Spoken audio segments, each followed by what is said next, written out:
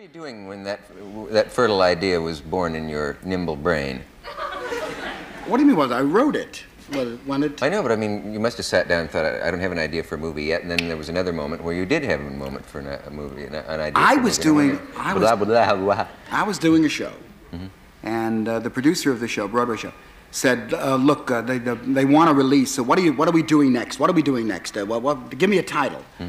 I said, "We're doing a musical called Springtime for Hitler. Tell him that." He said, I can't tell him that. I said, "You tell him that. We're doing Springtime for Hitler." So Ed Padula was the producer. He was a little worried. He said, "Okay." Yeah. He said, "We're doing Springtime for Hitler next." And they said, "Who's in it?" They said, "Well, we're not sure. You know, we just..." We right past them, eh? We just gave them the title, you know. Yeah. And then about a year later, I said, "What a wonderful title. Springtime for Hitler." Now, if I can get some idea underneath that, you know, a story or something, I would be very happy. So I said, well, let me see, Springtime for Hitler, if it is a show, it's probably the worst show ever, in the worst possible taste. And I worked back from that. Yeah. And I thought of a Broadway producer, and then I thought of the Gene Wilder character, Leo Bloom, and from there on it was fun and easy. Yeah. Is any of your own life in the movie? Oh, all of it. All of it? All of it. It is really autobiographical. Yeah, I see. Because I was with them. We crushed France, 27 days, you know, France. Poland a half hour. No more Poland. You know, you're very convincing. Whatever we want, we take. We now in Argentina, all of us. Are you? Is it true that you receive the stolen paintings they take from museums, that they go into your collections? And I will not speak unless Herr von Ribbentrop is on my right to protect me from the vileness of your young goy. Wait. Wrong.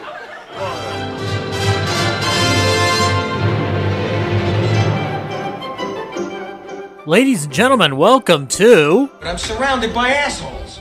Starring Andrew, Tyler, and Zach. Today's episode, Where Did He Go Right?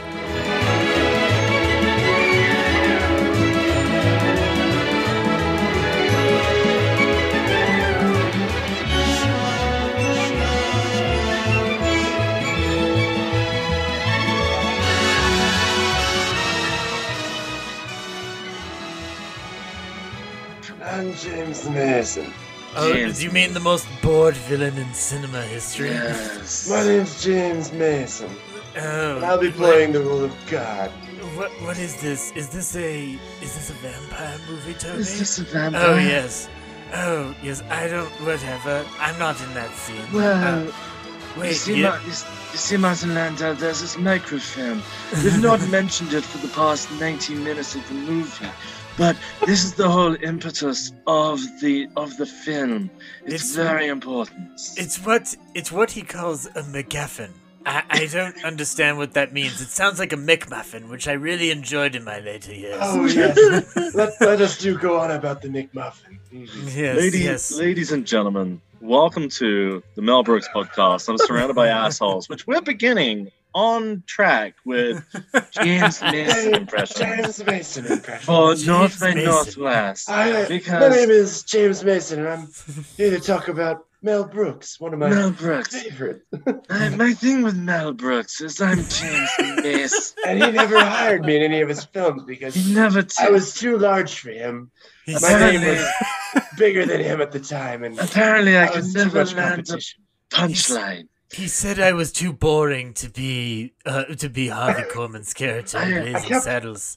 I kept pausing in all the wrong places. Yeah, I came and auditioned, and I was like, "Springtime for Hitler." And he said, "Get out of this office." Yes, it was terrible. It's terrible. So I'm hysterical. It's not heady, it's headley. Headley. So welcome to the I'm surrounded by assholes. I'm James Mason, and I'm going to turn over to our head host, Zach, because quite frankly, he is much better at this than I, James Mason. Thank you, you bored prick.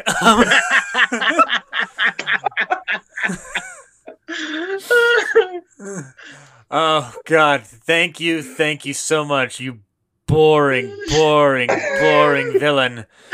Did I just totally dismantle your plan for opening our second episode? No. I'll still do a formal intro. Screw it. We're breaking the fourth wall here. Good evening, ladies and gentlemen. I was going for like a Blazing Saddles kind of thing. Yeah, exactly. We moved over from 2022 to 2042. Welcome to episode 2 of Surrounded by Assholes, the life and works of Mel Brooks. Now that we're all here, we'll open the meeting with a harumph. Harumph! I didn't get a harumph out of that guy. Give the governor a harumph. You watch your ass. The same guy from last time. He's just not getting it. He's just not getting it at all. Well, now that what happens when you invite me to these meetings. I say, I didn't approve of you making Cleavon Little the sheriff of any town. I like that we're just totally on the wrong fucking premise. I say, Mr. Bialystock and Bloom, you may not want to go through with that scheme. You're going to prison, that is most certain, because this play looks too damn hilarious for its own good. The only qualm I have with Bialystock and Bloom is they did not cast me. Yeah. I say, we'll play the Contessa and the chauffeur. How dare you condemn me without knowing all the facts? I'm wearing a cardboard belt. Tries to break it. Ugh. Oh, that was a lot of effort. Mel, let's cut. I need a break. Chauffeur, come and rip this cardboard belt for me. Leonard, yes, Martin Landau from North by Northwest. Please come and break this cardboard belt. My hands are just too fucking weak. Anyway, Zach, one does apologize. Please get on with one's wonderful intro. Yes, one will say that we are all here now, and we will open the show with an astonishing idea. It's amazing. It's absolutely amazing. We have figured it out. Here, us three, we figured it out. The perfect way to quick money. Step 1, we're going to find the worst play ever written. Step 2, I'm going to raise the money by canoodling with a bunch of little old ladies about to enter death's arms. Step 3, Tyler is going to go back to work on the books, making a copy for the government and one for us to hide our tracks.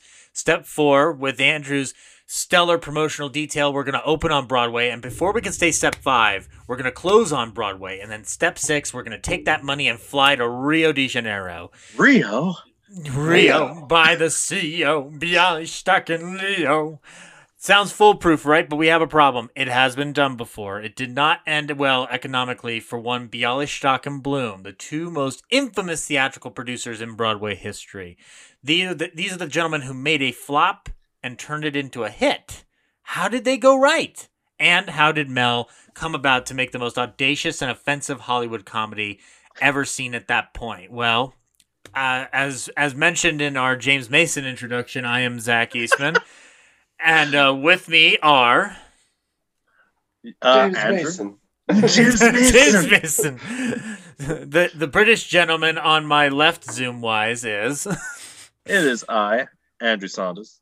Yes, and then below me is...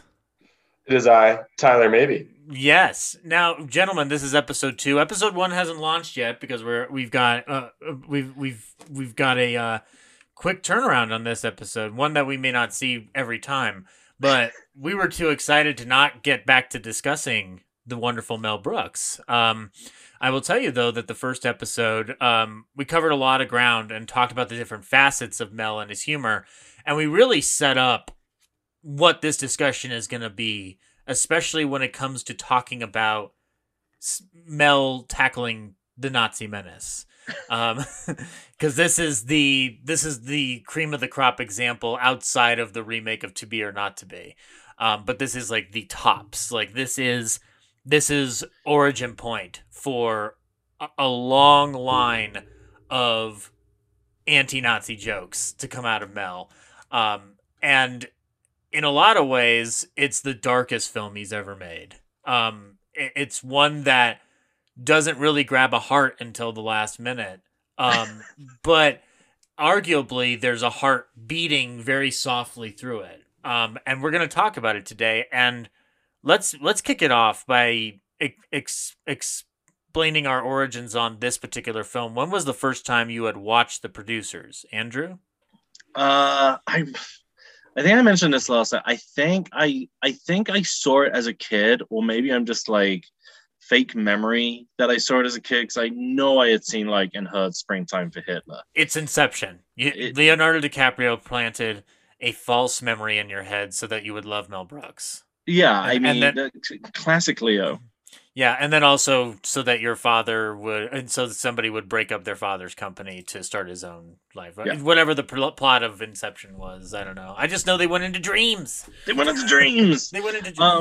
And yeah, no. So I want to say I knew I was familiar with it. But like I said in the last episode, I didn't really get into Mel Brooks until I saw The Producers on stage. Yeah. And fell in love with it. Bought the soundtrack, wore that out. Watched that on DVD a bunch, and then I ended up finding the original movie and was blown away, partly with, and I mean this lovingly, how crude it was from just filmmaking perspective, because it is very, very stagey. But you know, some of the lines and jokes that they get away with in that movie is just incredible. Yeah. I'd also like to note that you are currently displaying the same Blu-ray copy that I have, and I know that has a reversible cover. Yeah. And I love that you went with the original poster for the cover, because that's the one I show as well. I tend to do that with any time I get a Shout Factory or Scream Factory Blu-ray. I do the reversal art, and with Mel Brooks, like the promotional campaigns that he had in his time are spectacular. That sketch of Zero and Gene is fantastic. But, it's wonderful, but it doesn't have a woman in a bikini with a Hitler mustache on it. That's the difference. Yeah. And it also has, I believe it actually has, it's the Newsweek.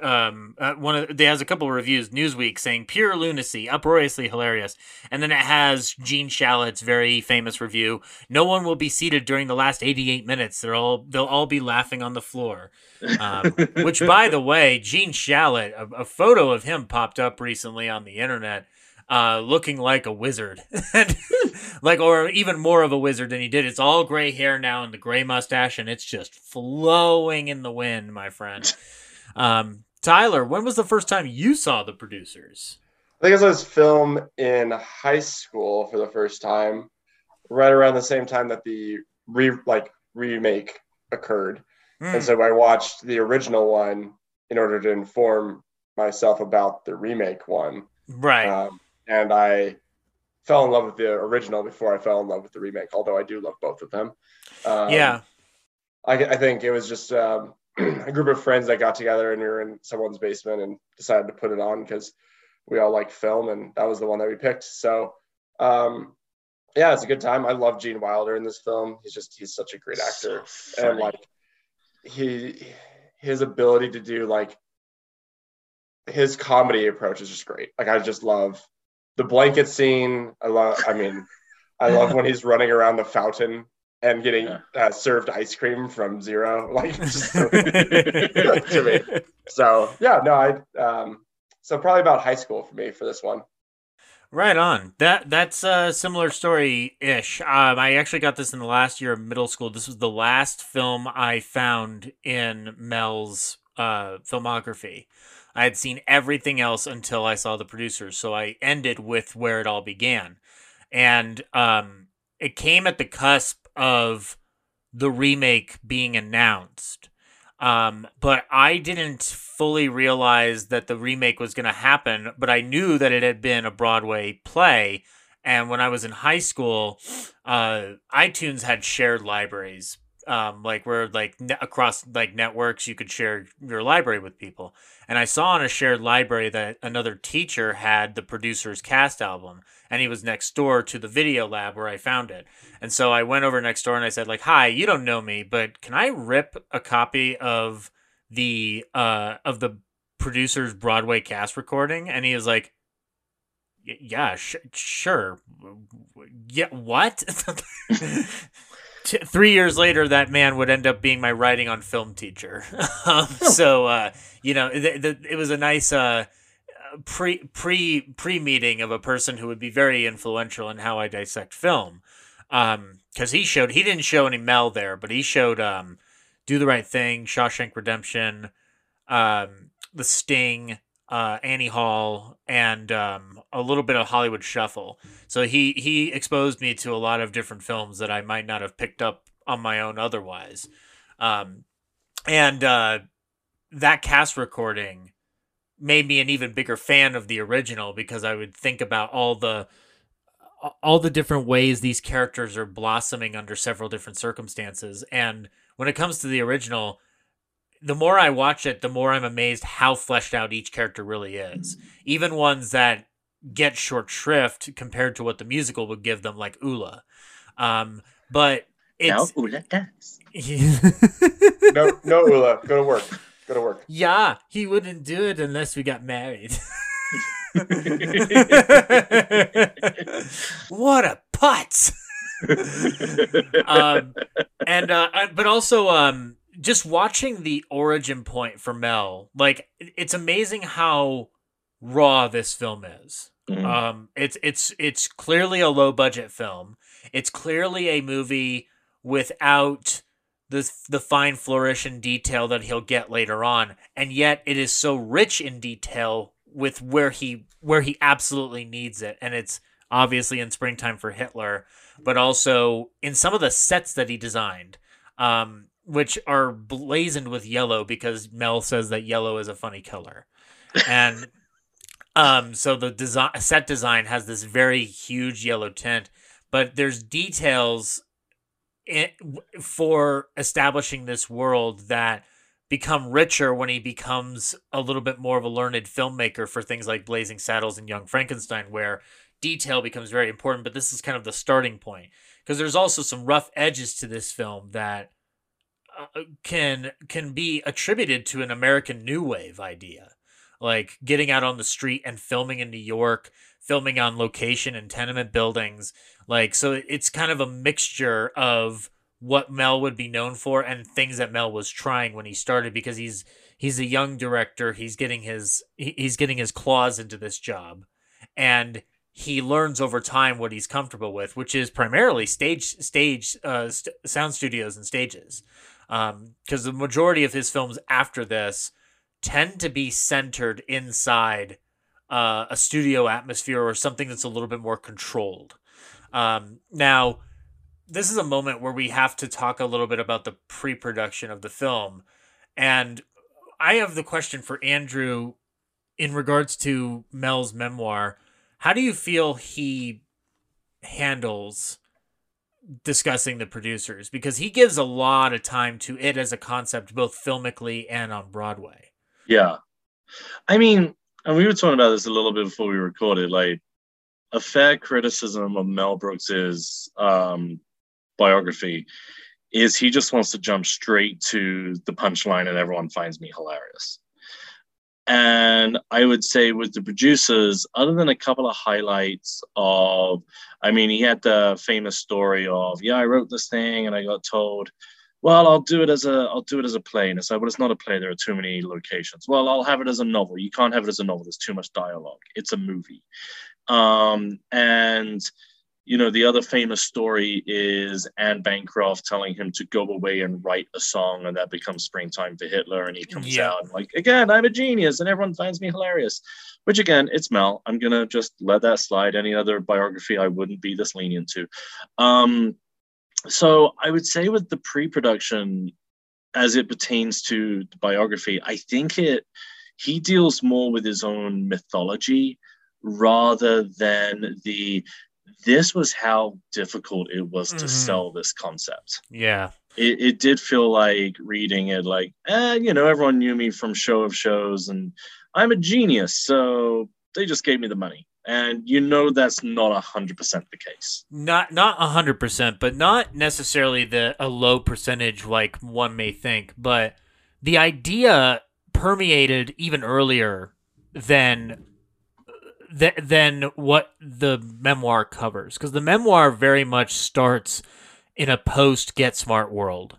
Yeah. And for people who are listening who may not be fully aware, Mel Brooks created Get Smart with Buck Henry, and it provided an income for him at the time because they wrote the pilot.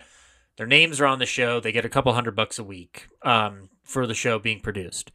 And he was also working on a show called All American. And in that time, there was a press conference in 1962, and a reporter asked, "What are you going to do next?" And Brooks answered, "Springtime for Hitler."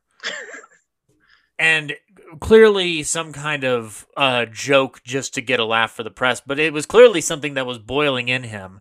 Mm-hmm. And this idea, not just of Springtime for Hitler, but the idea of a theatrical producer had been brewing because he worked at the age of 16 for a man named Benjamin Kutcher. Oh, I forgot that story. Yes. Yeah. The story of the producers is a true story. It is. Because this producer was literally stripping little old ladies to fund his plays. And what's funny is that he kept the identity of that producer a secret for years because he didn't want the family to feel like awkward or outraged. Like granddad was a dirty old pervert. Daddy, what did grandfather do? Never you mind. Old ladies, son. Old ladies. Old ladies. Hard. Frequently. All day, you thought of the casting couch, it was the other way around. All day, every day. Now do your homework. And Kutcher, yes, he would shtup little old ladies, and they would write him a check for the title of his current play, which was usually Cash. It's a funny name for a play. It's a funny name for a play. Yeah, and Hold now... me, touch me.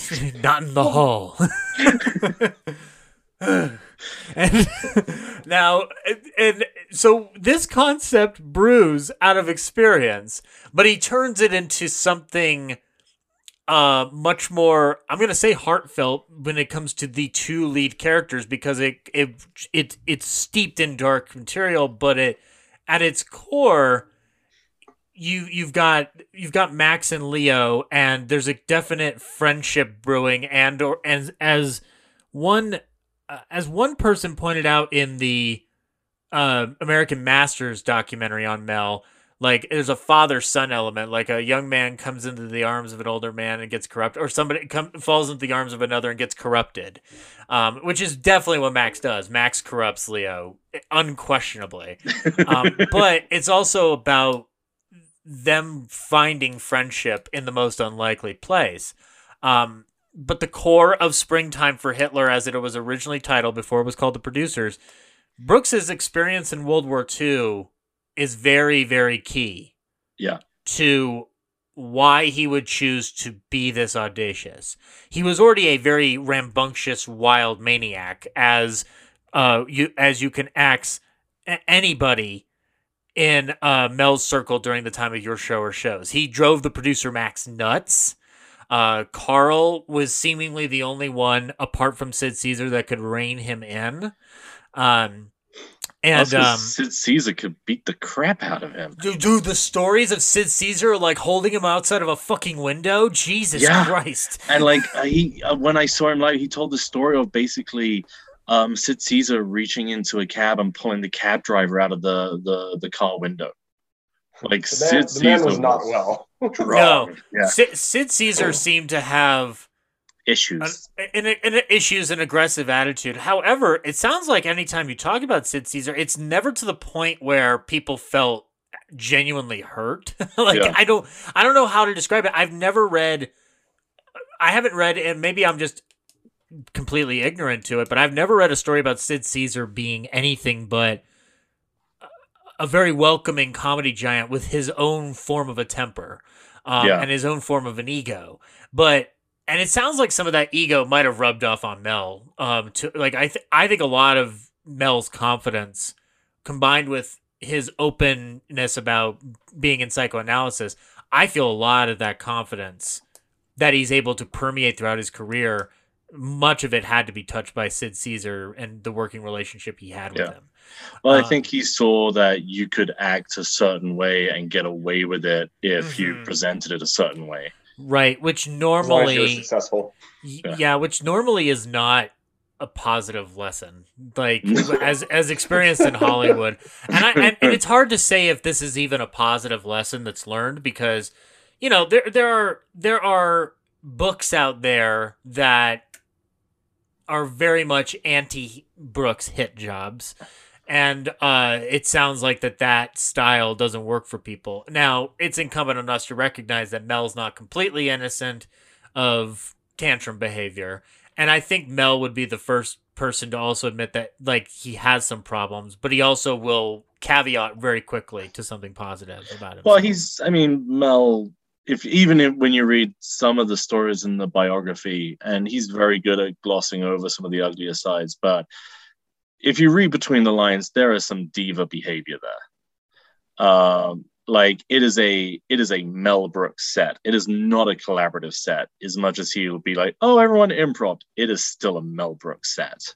Yeah, no, he reins the control in. He has control. He has possessiveness over his material, and there's actually it's funny because it reminds me a little bit of when I was learning about Kevin Smith as a filmmaker. Kevin Smith adheres to the script. Yeah. Rarely will he let another person improv. And it sounds like Mel's around the same juncture. If they improv, it's because something's not working or an actor comes up with something that does hit him as the correct idea. He let Madeline Kahn do this a lot. Yes. It's very clear that he let Jean have free reign in several places. I just want to go on the record and say, you let Madeline Kahn do whatever she likes. Yeah. Oh, yeah. No. If Madeline Kahn wants to turn you into a human walrus, you let her. I don't know why I was connecting Smith and Madeline Kahn. I was going to say Tusk to Madeline Kahn is a bit of a weird one, but okay. Yeah, also she's long past, so I don't like the idea of this unless she's playing the Michael Parks character this time, Anyway, moving on. Now I'm imagining Madeline Kahn in a walrus suit going, "You will fight me, walrus, and you will die!" Yeah. But Brooks's experience in World War II, as I was mentioning earlier, it provides a lot of clarity as to why he would want to tackle that kind of subject. Mel was not exempt from experiencing anti-Semitism when he joined the armed forces. He is very clear about one story about being called by a Southern gentleman, based on the way he does the voice, Jew boy. And you've got to be a real asshole to do something like that. But number two, when you're a young kid growing up in Brooklyn and you've heard whispers of what Hitler is doing and knowing that he's a bad man, and to see anti-Semitism rooted in the place that is supposed to be fighting this war. Now, granted, the goal primarily had been Japan, but Germany came with that package because Germany declared war on us days after Pearl Harbor. Mm-hmm. So seeing anti-Semitism in your own ranks in what's supposed to be the land of the free has got to be very, very jarring. And he elaborated further on this in an interview with Maclean's in 1978. He said, "More than anything, the great Holocaust by the Nazis is probably the great outrage of the 20th century. There is nothing to compare it with. And so what can I do about it? If I get on a soapbox and wax eloquently, it'll be blown away in the wind. But if I do Springtime for Hitler, it'll never be forgotten. I think you can bring down totalitarian governments faster by using ridicule than you can with incentive." And that's an important thing to talk about as we go along, because the response to the film was not universal praise. And a lot of criticism came to him from the Jewish community, from rabbis, from young students who felt that this was inappropriate. But before we get to that, we'll talk about how does this idea even come to fruition in 1967, 1968. As you alluded to, Andrew, he originally started it off as a novel, but then realized there's too much dialogue, so he turns it into a play. He takes it to, according to one of the stories he takes it to a producer or a theatrical, or somebody in Broadway, and the guy says it's just too many sets, too many locations, and he goes, "Well, what is back it?" to my little old ladies. So, he sounds like a lazy producer, if you ask me. But Yes. you want me to make more sense? I'm sorry. I saw No. Hamilton, and they showed me the entire goddamn War of Independence with a rotating stage. So what the hell is this producer thinking? Yeah, come on. Just he went to the Actually, wrong you know guy. what? The more I think of it, The Matrix should have been a stage play. And a musical. I know kung fu. I know kung fu. Show me. He knows kung fu. He knows kung fu. He knows kung fu. You've got the whole Nebuchadnezzar crew creeping in on him. He knows kung fu. He knows kung fu. Well, The Matrix never got me. Starts out West Side Story. You've got like the Nebuchadnezzar and then like the robots, and they're all like coming towards each other. Yeah, see, we can do this. I must get out of here. What I love is and that you're going to help me, Morpheus. But what I love is you could Mr. still have the Anderson. sharks and the jets, because the sharks will be the organic humans who know they're in the Matrix, and the jets are still Agent Smith. Oh, and then they fall in love. And then they fall in love. Yeah, and then make out on the stage. It's I a just dirty met one. a boy named Neo.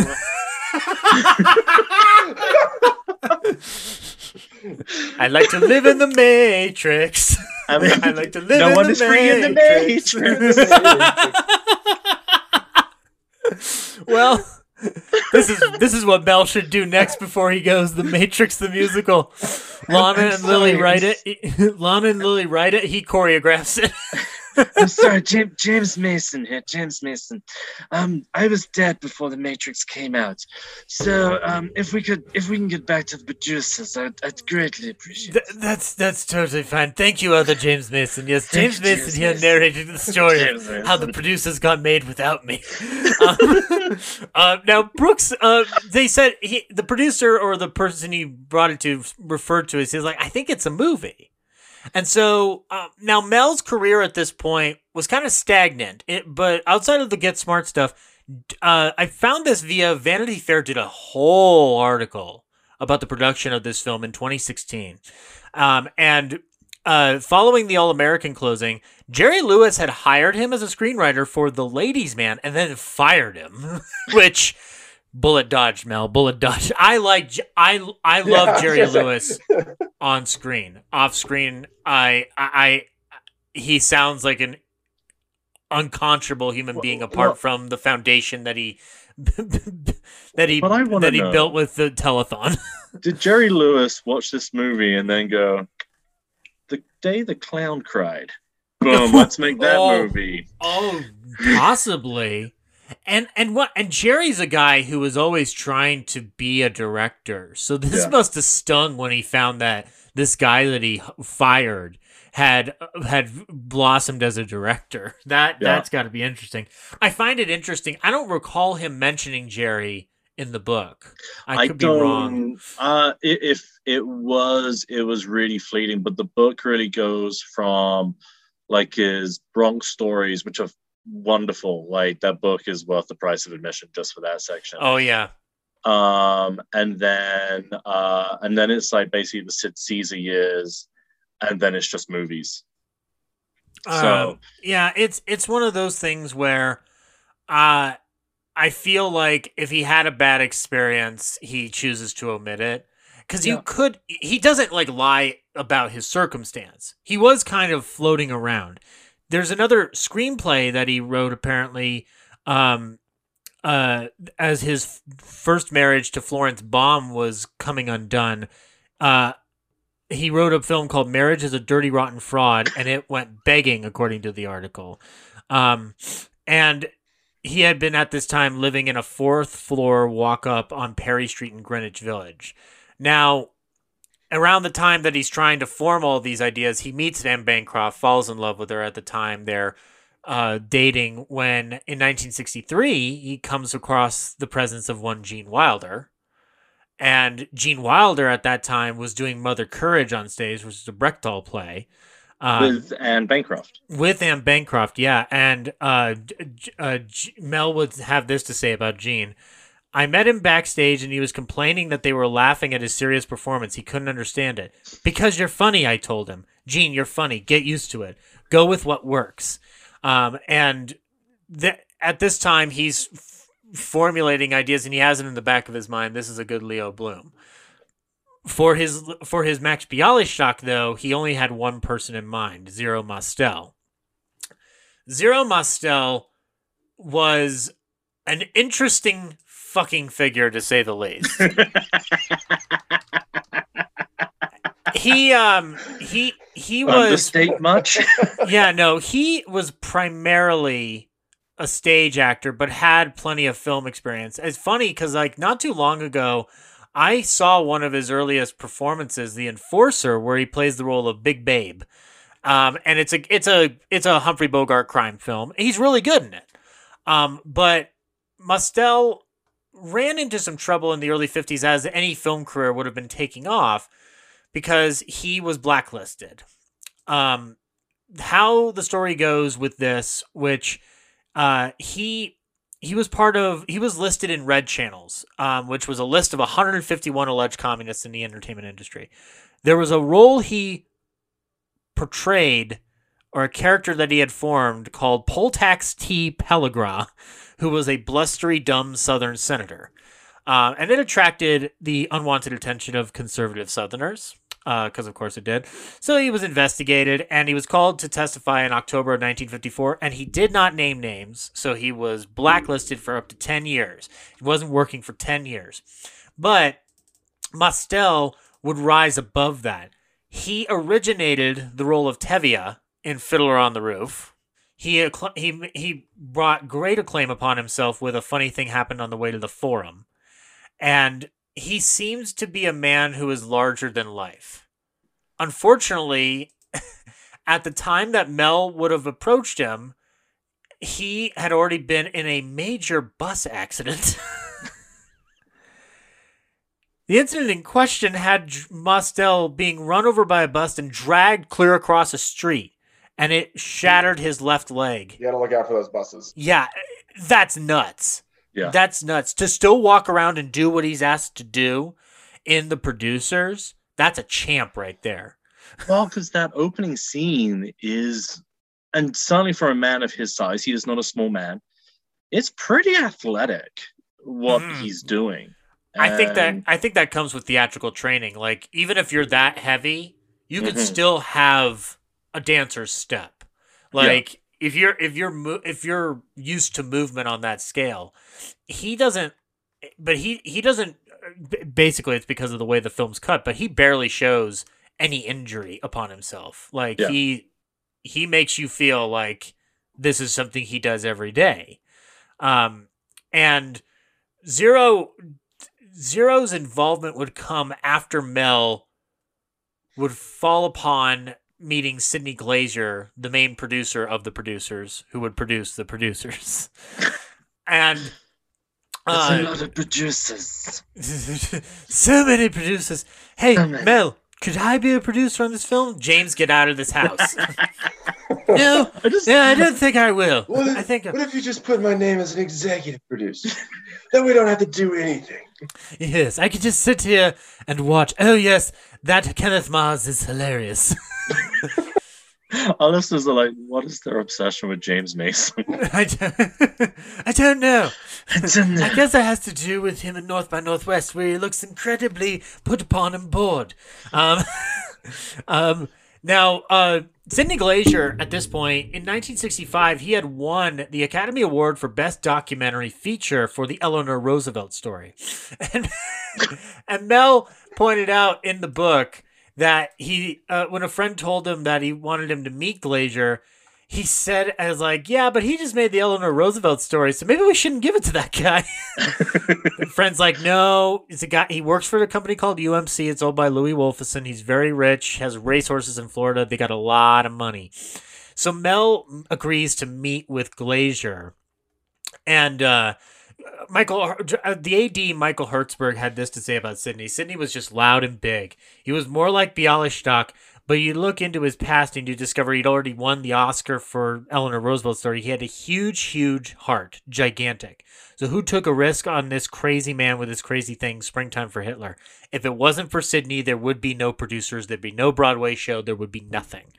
Mel, now the meeting has two different sources. Mel says he went to Glazer's office. The article says he went to a coffee shop in Manhattan.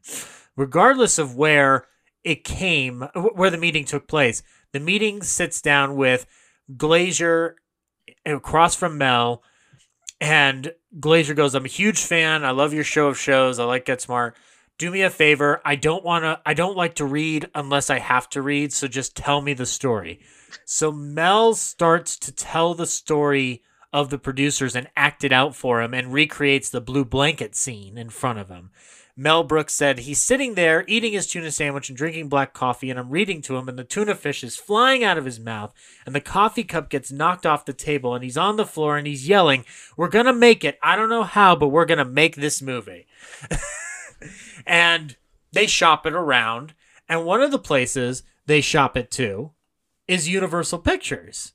It's with a 30-page treatment in tow, they take it to Universal, and according to the article, because he doesn't say this in the book, but in the article, they pitched it directly to Lou Wasserman.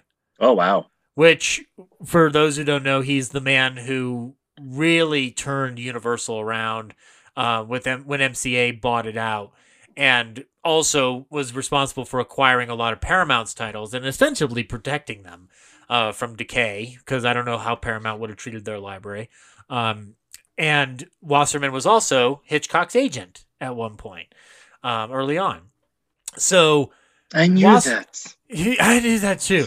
Lou came on the set every day, and he said, you know, James, you would be perfect for this movie about a young man running a motel. You could play the detective. And I said, I'd rather play the mother.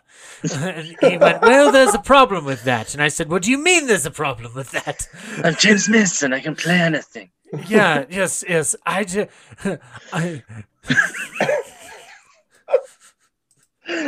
like to apologize for to our listeners, the James Mason all family. the James Mason fans out there. Let me try it really quickly. No, I tell you no. I will not go in the fruit cellar, Norman. Put me down. Put me down.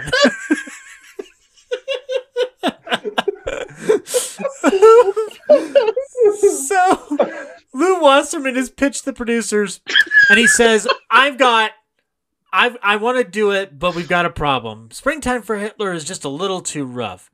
Can't you change it to Springtime for Mussolini? Too many syllables. Come on. To this day, I wonder what the lyrics would have been. Springtime. I mean, you'd have to do it more as a rap. Like, it would be Hamilton before Hamilton. And I'm not even going to try and do that version. Making the trains run on time, but don't worry, we'll ignore his crimes. Break it down now. It'd be springtime for Mussolini and Italy. You'd have to do it as a folk song, so you could try and fit in way too many syllables into a line. Mm-hmm. Taylor Swift could help out with that. Resurrect Jack Oakey to play LSD as Mussolini. I just want everyone to know I stole that joke from Tom Lehrer, so... Credit where credit's due. Most of my jokes from Tom Lehrer, if I'm honest. And if you don't know who Tom Lehrer is, he is the greatest satirist of the 20th century, in my opinion. I stole the initial idea of having fun with films while still respecting them from We Hate Movies. So if it weren't for that show, I would I wouldn't have tried the comedic end of Yesteryear Ballyhoo Reviews. So yeah. But at any rate, they pass on Universal, and they finally get it into the hands of Joseph E. Levine, the head of Embassy Pictures. In Mel's words, this is a man who made movies like Hercules Chained, Hercules Unchained, Hercules Chained Again.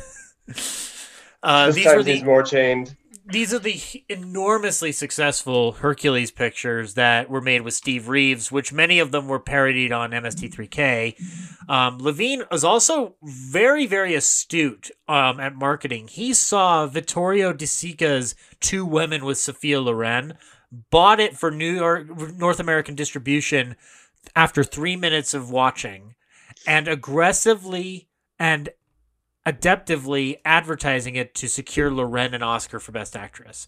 This is a man who knows what he's doing. He's a man who would also go on to produce and release films like 8½, The Lion in Winter, A Bridge Too Far, and The Graduate, which comes into play here in just a second. So they take it to Levine, and Levine, according to Mel's biography, autobiography, he said his first question was, "Who's going to direct?" My quick response is, "I'll direct." He logically responded, "Have you directed before?" I told him I directed in the Catskills, and I also directed the floor comedy of Your Show of Shows, basically a segment producer. I also had directed a play in Red Bank, New Jersey, which is when Kevin Smith goes, "Red Bank, holla!"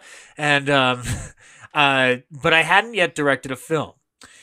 So what makes you think you can direct a film, he asked. Because I'm a writer. I created it, I confidently responded. All those scenes I wrote, they're in my head already. I can see them. It'll save us a fortune. I don't have to search for the setups and the lighting because I know what it should look like in advance. If you get another director, he won't have all those scenes in his head already.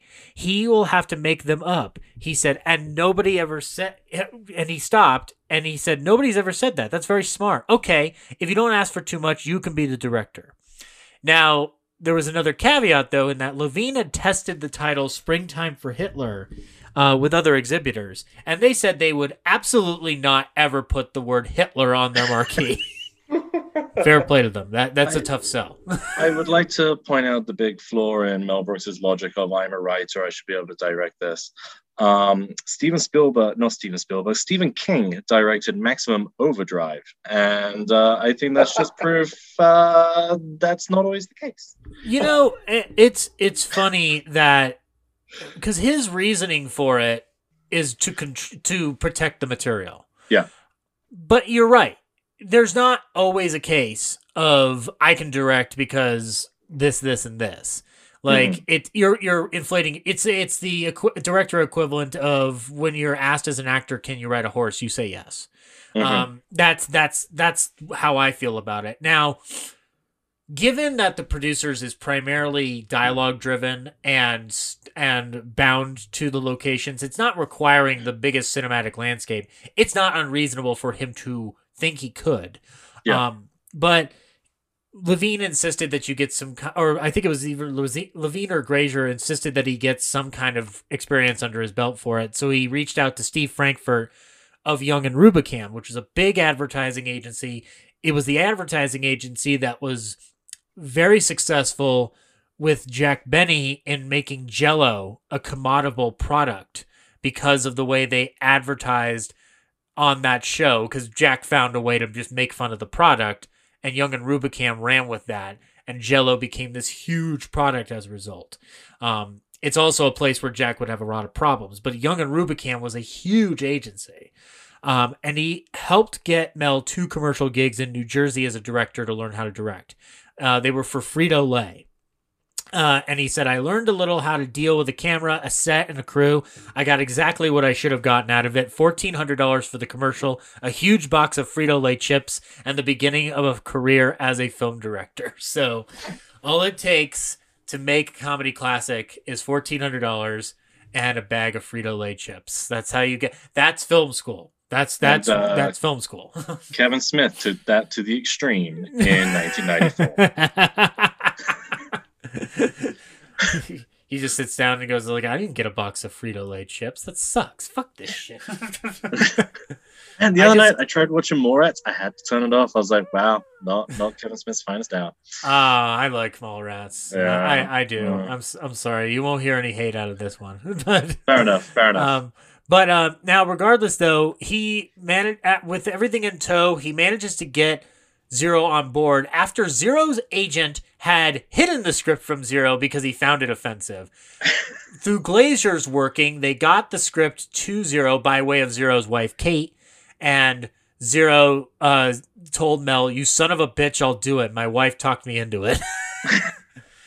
And then he goes to Gene Wilder all those years later when Gene is working on the play Love with Renee Taylor, who would end up being Ava Braun in today's film, and said, "I got the money. You're going to be Leo." And Gene cried and shook with happiness. And he goes like, "Oh, there, boy. It's going to be okay. You're going to be a big movie star." And now comes the part of assembling the rest of the cast. Now they get Christopher Hewitt to play Roger Debris, who would later go on to be Mr. Belvedere. And Christopher Hewitt, he apparently did not Gene never really got to know much of him, but he was very saddened when Christopher passed away at the age of at the age of 80. And Bancroft apparently recommended Andreas Vustanas for the role of Carmen Gia. And Andreas apparently had a strict makeup regimen for this film, getting up as early as he could to be ready by 6 a.m. And that look is very distinct in Carmen Gia. Yes. Like, it's a very distinct look. So I understand if he's making that time. And then comes the role of Franz Liebkind. Now, Franz Liebkind was originally to be played by Dustin Hoffman. A story that still boggles my mind. I mean, that would be like casting, I don't know, a 30-year-old to play a recent college graduate who falls in love with his next-door neighbor's wife.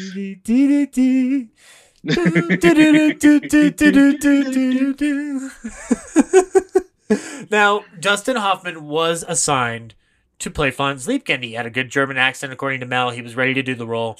Now, I don't know the timeline here because you should never trust Wikipedia, but you can start it off as a base point and then go from there at points. It says it was the night before filming, but Mel does not say that because it would have taken weeks to do that. So suck it, Wikipedia. But what is known is that one night at 2 a.m., Mel gets pebbles thrown at his window. He opens it up. It's Dustin Hoffman going like, "You're not going to believe this. Mike Nichols wants me to fly out to L.A. for an audition." And Mel goes, "What are you talking about? Mike Nichols is in L.A. doing The Graduate with Anne." And he goes, "Yeah, they want me for Benjamin Braddock." And Mel goes, "Go to the audition, but they're not going to hire you. Like, Braddock needs to be a good-looking man." Hoffman goes to L.A. Literally the same day he arrives in L.A., he calls up Mel and said, "They want me for Benjamin Braddock." Now, Mel could have kept Hoffman, but he let him go on the condition that he wouldn't fool around with Anne. See, I would have loved it if he was like, "Okay, all right, Dustin, I've got one word for you. Plastics." And just left it at that. And if you've seen The Graduate, that's a very funny joke. Yep.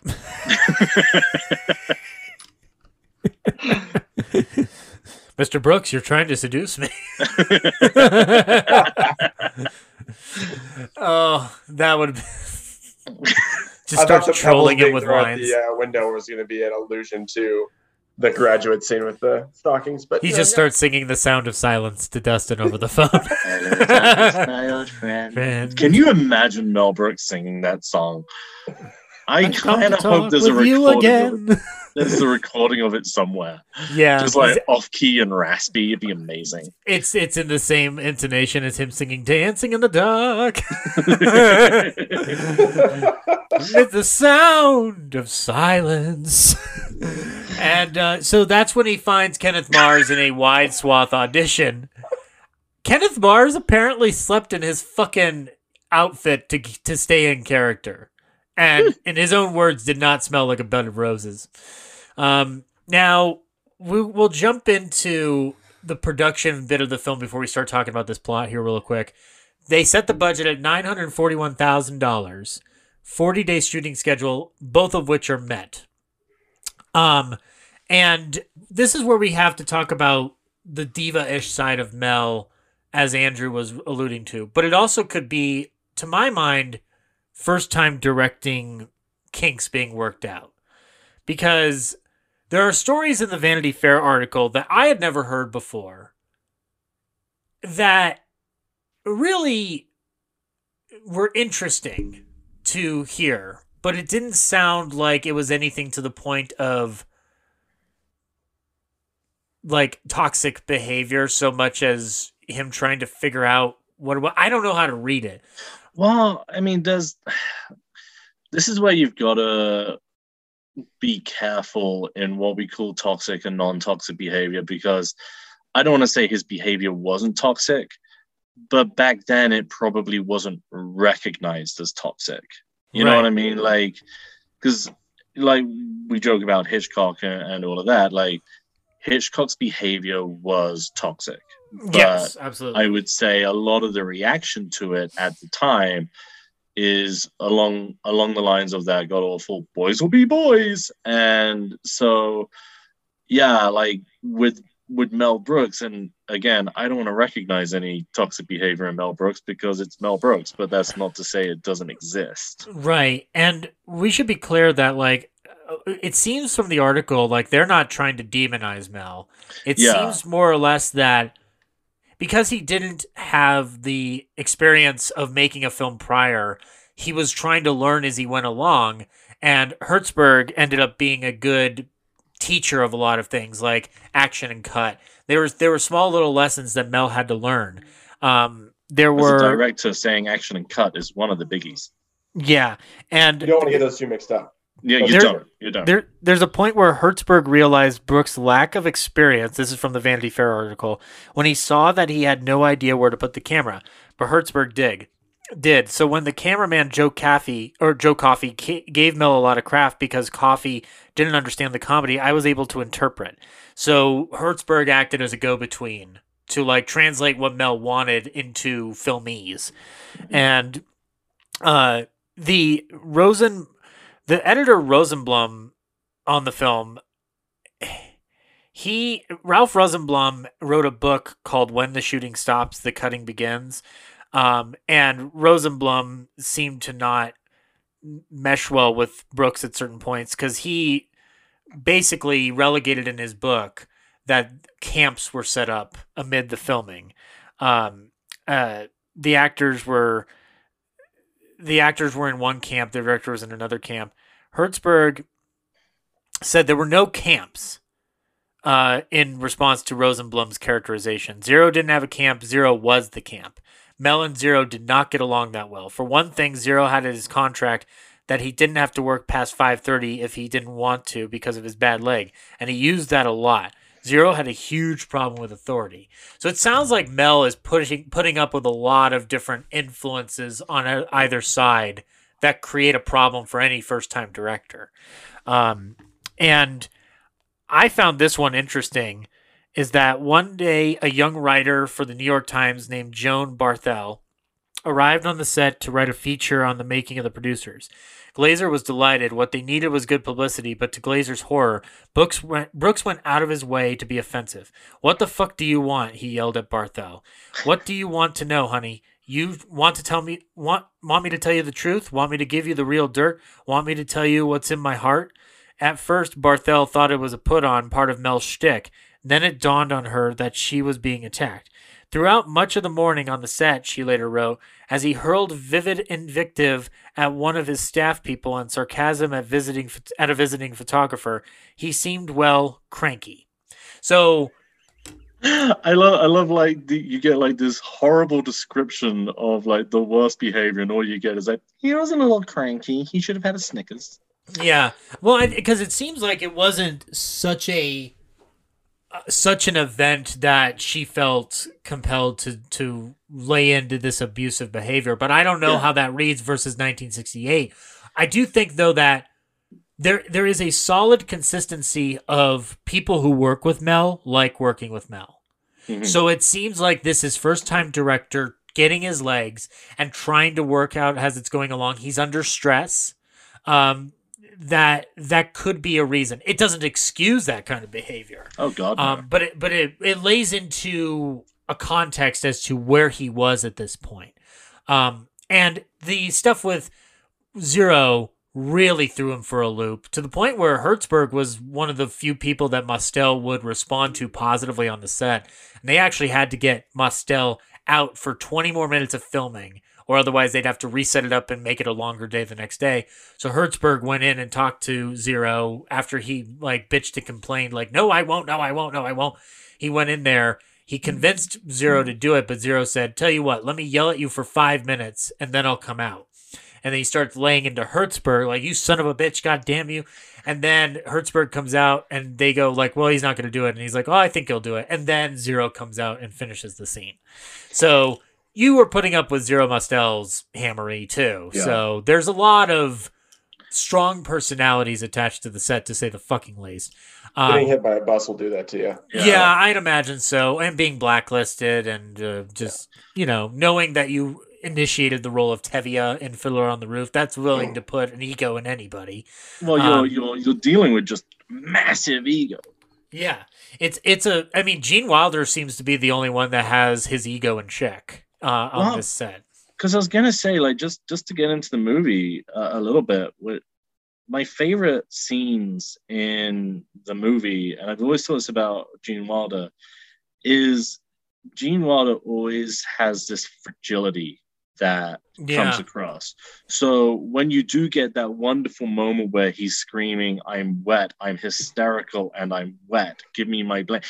It is one of the funniest moments in the movie, because you're going from like this very timid, stereotypical accountant, like wouldn't like say boo to a mouse kind of character, to like screaming his head off, putting like Zero Mostel in check, whether he means to or not.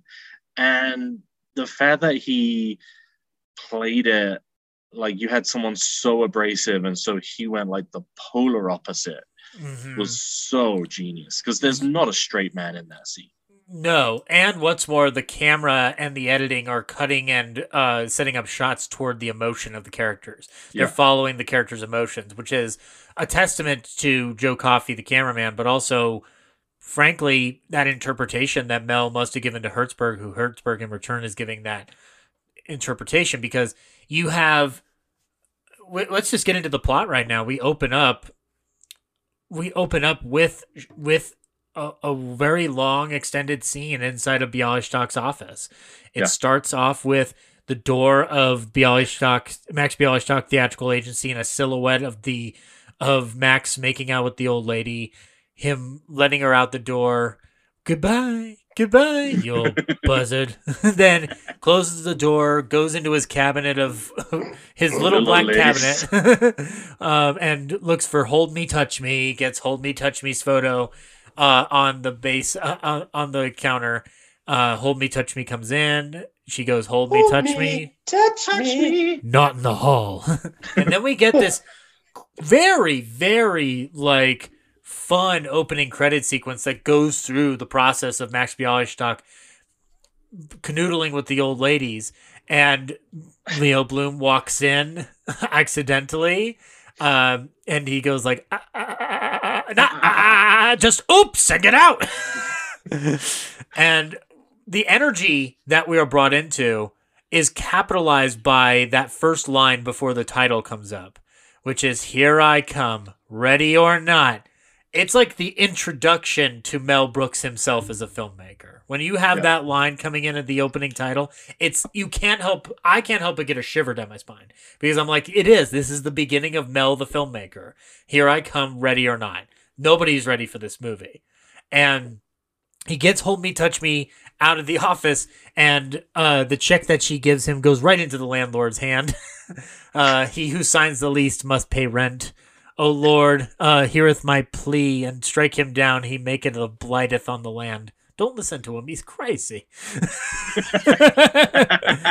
And then he notices that Leo's been hiding and cowering behind a corner, and they're long delayed before Gene goes, oops. I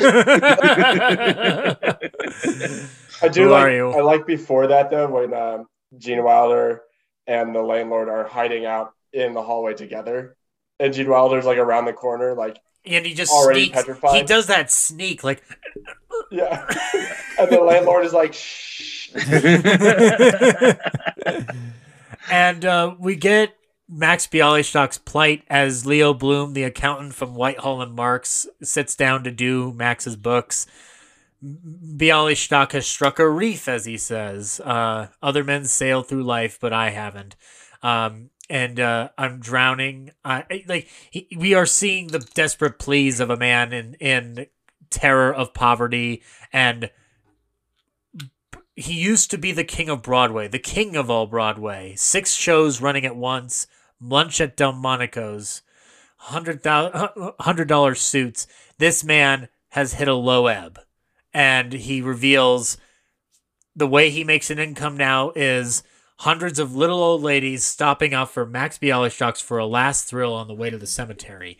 And this sympathy that he is trying to extend to Leo ultimately catapults the plot, because Leo discovers an error in the books because he's $2,000 off of a $58,000 play that he produced, but he raised $60,000 and he used $2,000 to go to a Turkish bath. Who cares? Move a few decimal points around. Leo says, I'll do it. He goes, thank you. I knew I could con you. What? Never mind. Do it. And Leo goes into the accounting of it, and he goes, it's amazing. It's absolutely amazing. But under the right circumstances, a producer can make more money with a flop than he could with a hit. Now, I don't know if anybody in show business history has ever actually tried this scheme. Michael Bay does it all the time. What are you talking about?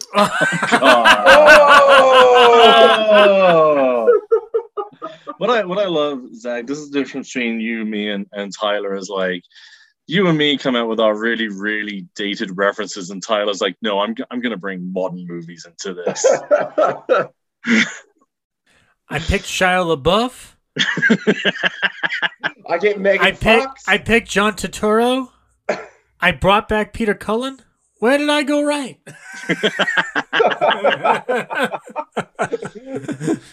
And now I wear a rented tux. It's 2 weeks overdue. Look at me now, Mark. I'm wearing a cardboard belt.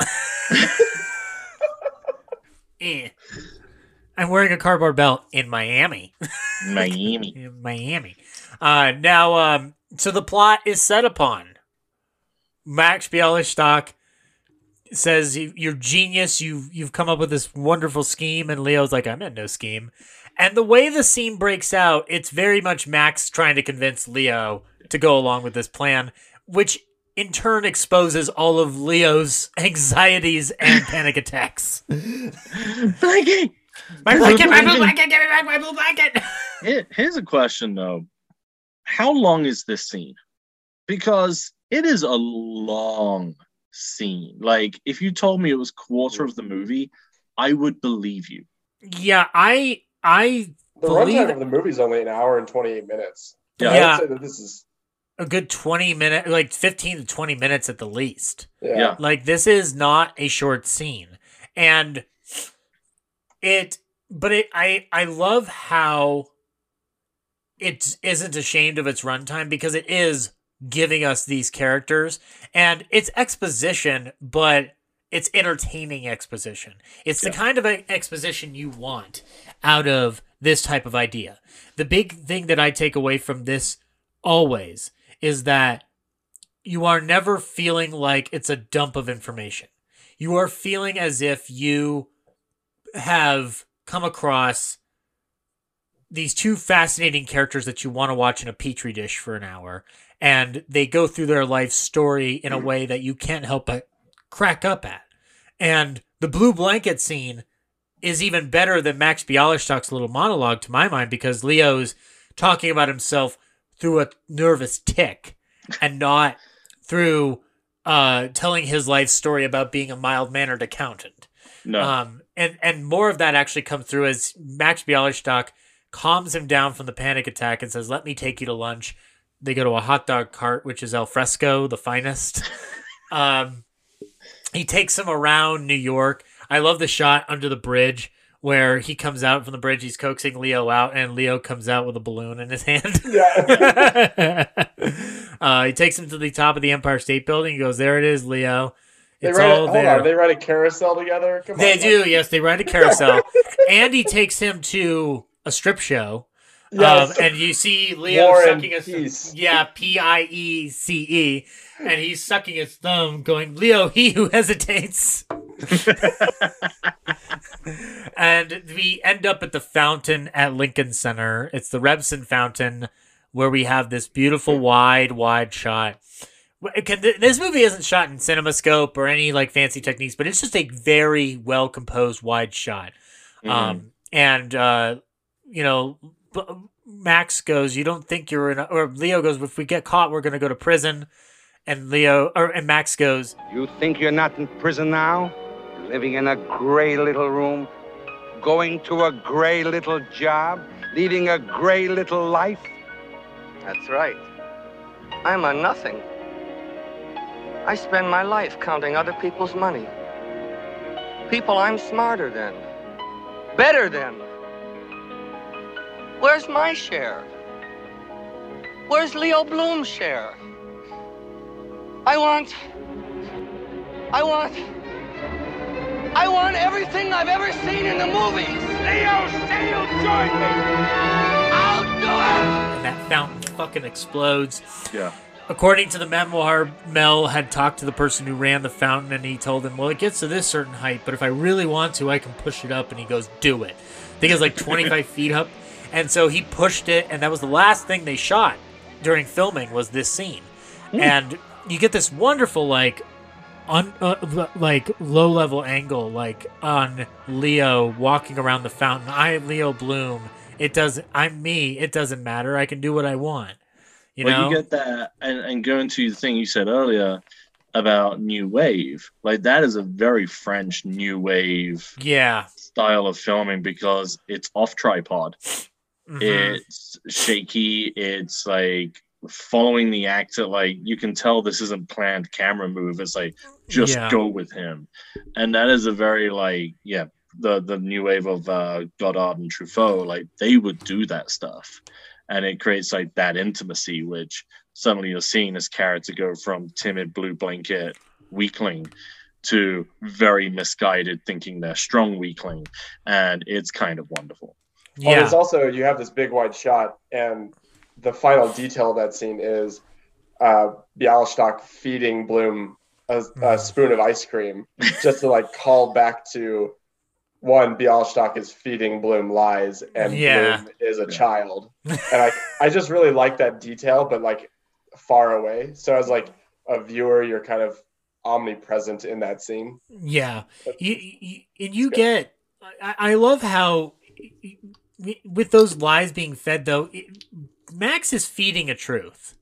He is feeding a truth about like, you're better than what you think you are. True. Like it is now. Granted, he's using it to con him, but but you get sort of the heart that comes to fruition by the end. It's clear that Max needs him, and he's about to learn that he's going to need him for more reasons. But also, like he knows that this man has never been outside his office. The only way to really sell this is to speak to him as honestly as one can about the difference between living a life of show business and living a life in an office. And now, obviously, in the real world, that's a very different way of looking at things. But in a film, it's a perfect sentiment. It's a perfect sentiment for that film.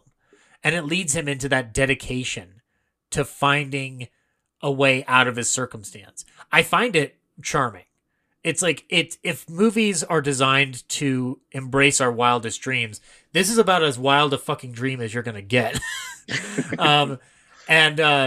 It leads them into reading all of these plays. One of them is Metamorphosis. Yeah, Franz Kafka. I love how at the end he goes, "It's too good."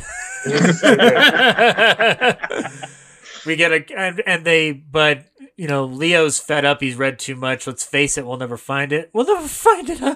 We'll never find it, huh? It's a love letter to the Fuhrer. Smell it. Springtime for Hitler. A gay romp with Adolf and Eva at Berchtesgaden. Wow. It's practically a love letter to Hitler. And they found it, the worst play ever written. It won't run a week. It's got to close on page 4. They go to find Franz Lieken, 126 Jane Street. We get a location shot of going to the apartment tenements. We get the concierge. Yeah. I'm not a madam. I'm a concierge. He's on the roof with his bites. With his beds. He keeps bites. My husband used to be a place you could sit on the stoop, but now with the beds. My husband used to be the concierge, but now I'm the concierge. That's what Mel Brooks is really good. Like, he's great at writing dialogue that on the surface isn't funny, but like when you hear it, it's freaking hysterical. Yeah, there's not a lot of information on Madeline Cates as an actor, but she's fucking hilarious in that scene. Yeah, my favorite part though, out of like them meeting Liebken, is before he'll sell them the play, he makes them wear swastikas and take the Siegfried oath for Adolf Elizabeth Hitler. Yeah, because he is descended from a long line of English fiends. And I know I'm quoting the musical, but it's hilarious.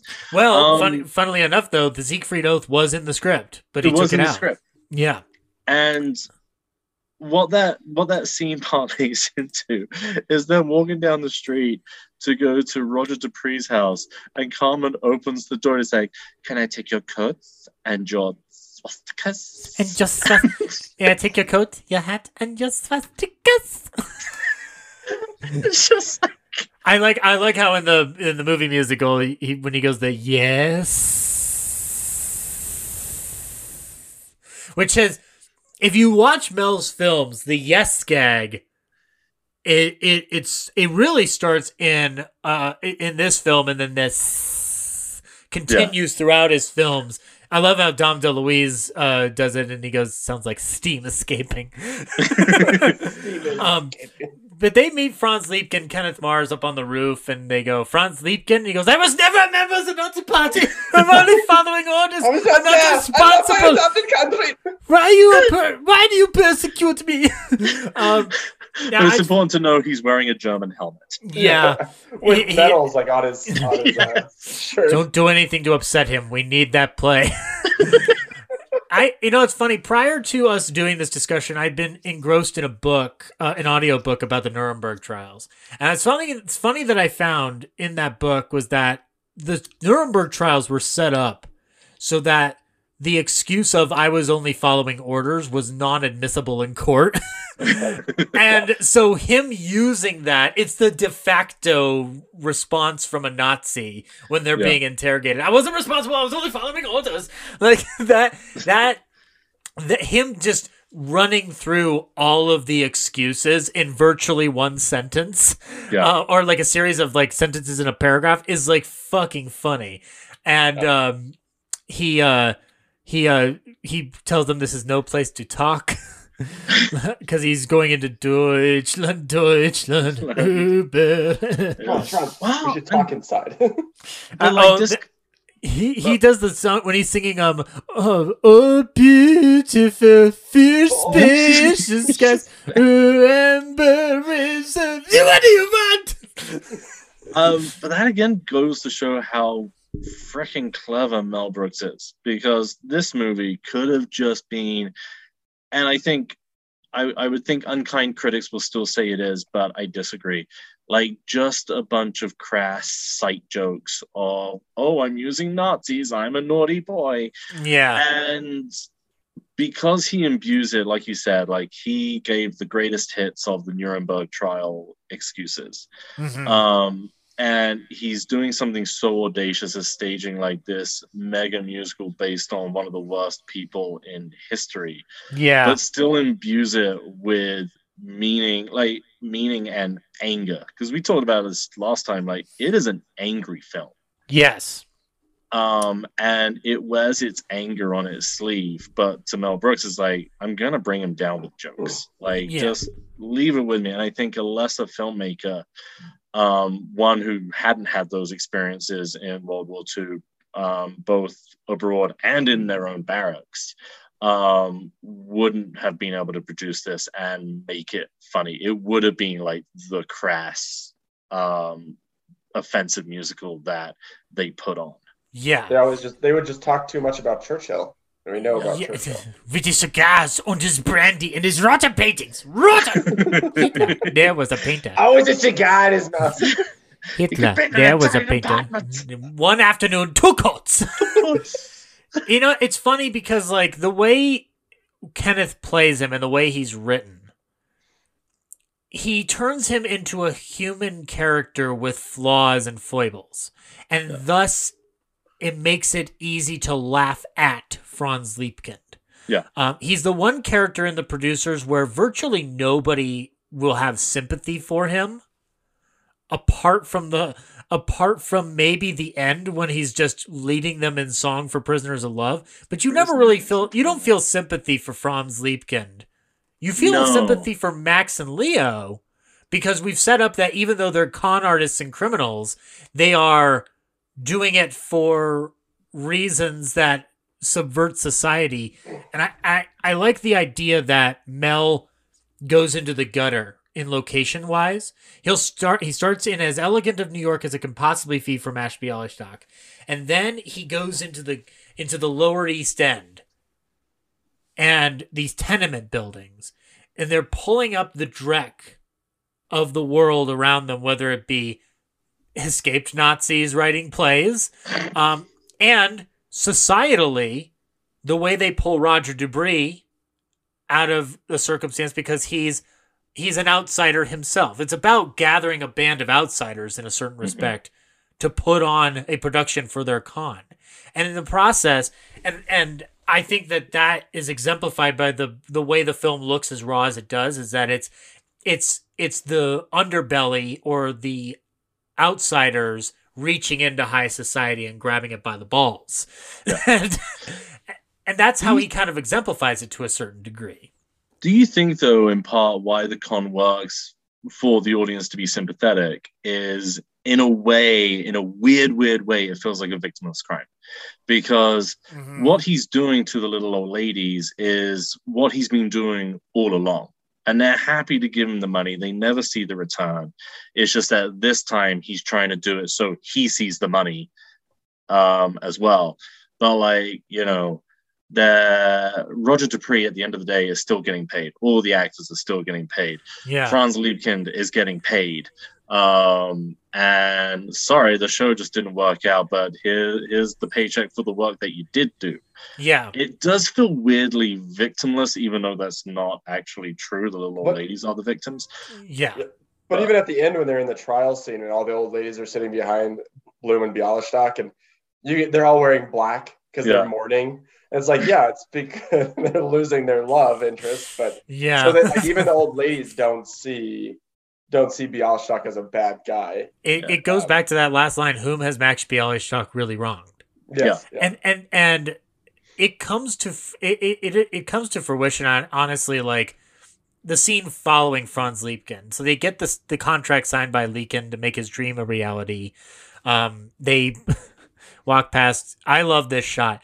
They walk past some trash cans, and Leo's covering his armband because they got Nazi armbands on. And he goes, "I won't wear this. I don't care how important it is." All right, fine. And they take off their Nazi armbands, throw them in the trash, and Leo spits on it, and Zero then spits on it.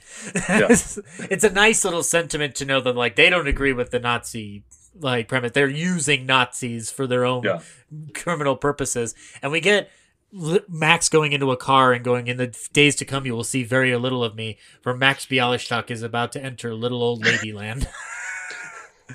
And then you just get a montage, which he uses to experiment in some places. That push in through the restaurant door is great, and it holds on that one shot, and the violin player playing, and then he pouring the wine down his pants.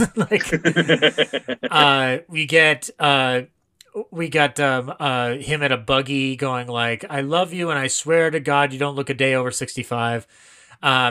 We get him riding a motorcycle. And there's a lot of good close-ups on Zero in this movie. There's the one where with Rudolfo, with the Contessa and the chauffeur thing that he's playing with Hold Me, Touch Me. And then we get the funniest one to my mind, which is he goes up to a door pushes the buzzer, and he goes, "It's Max Bialystock." Oh, good. I thought it was a burglar. Wait, I'll let you in.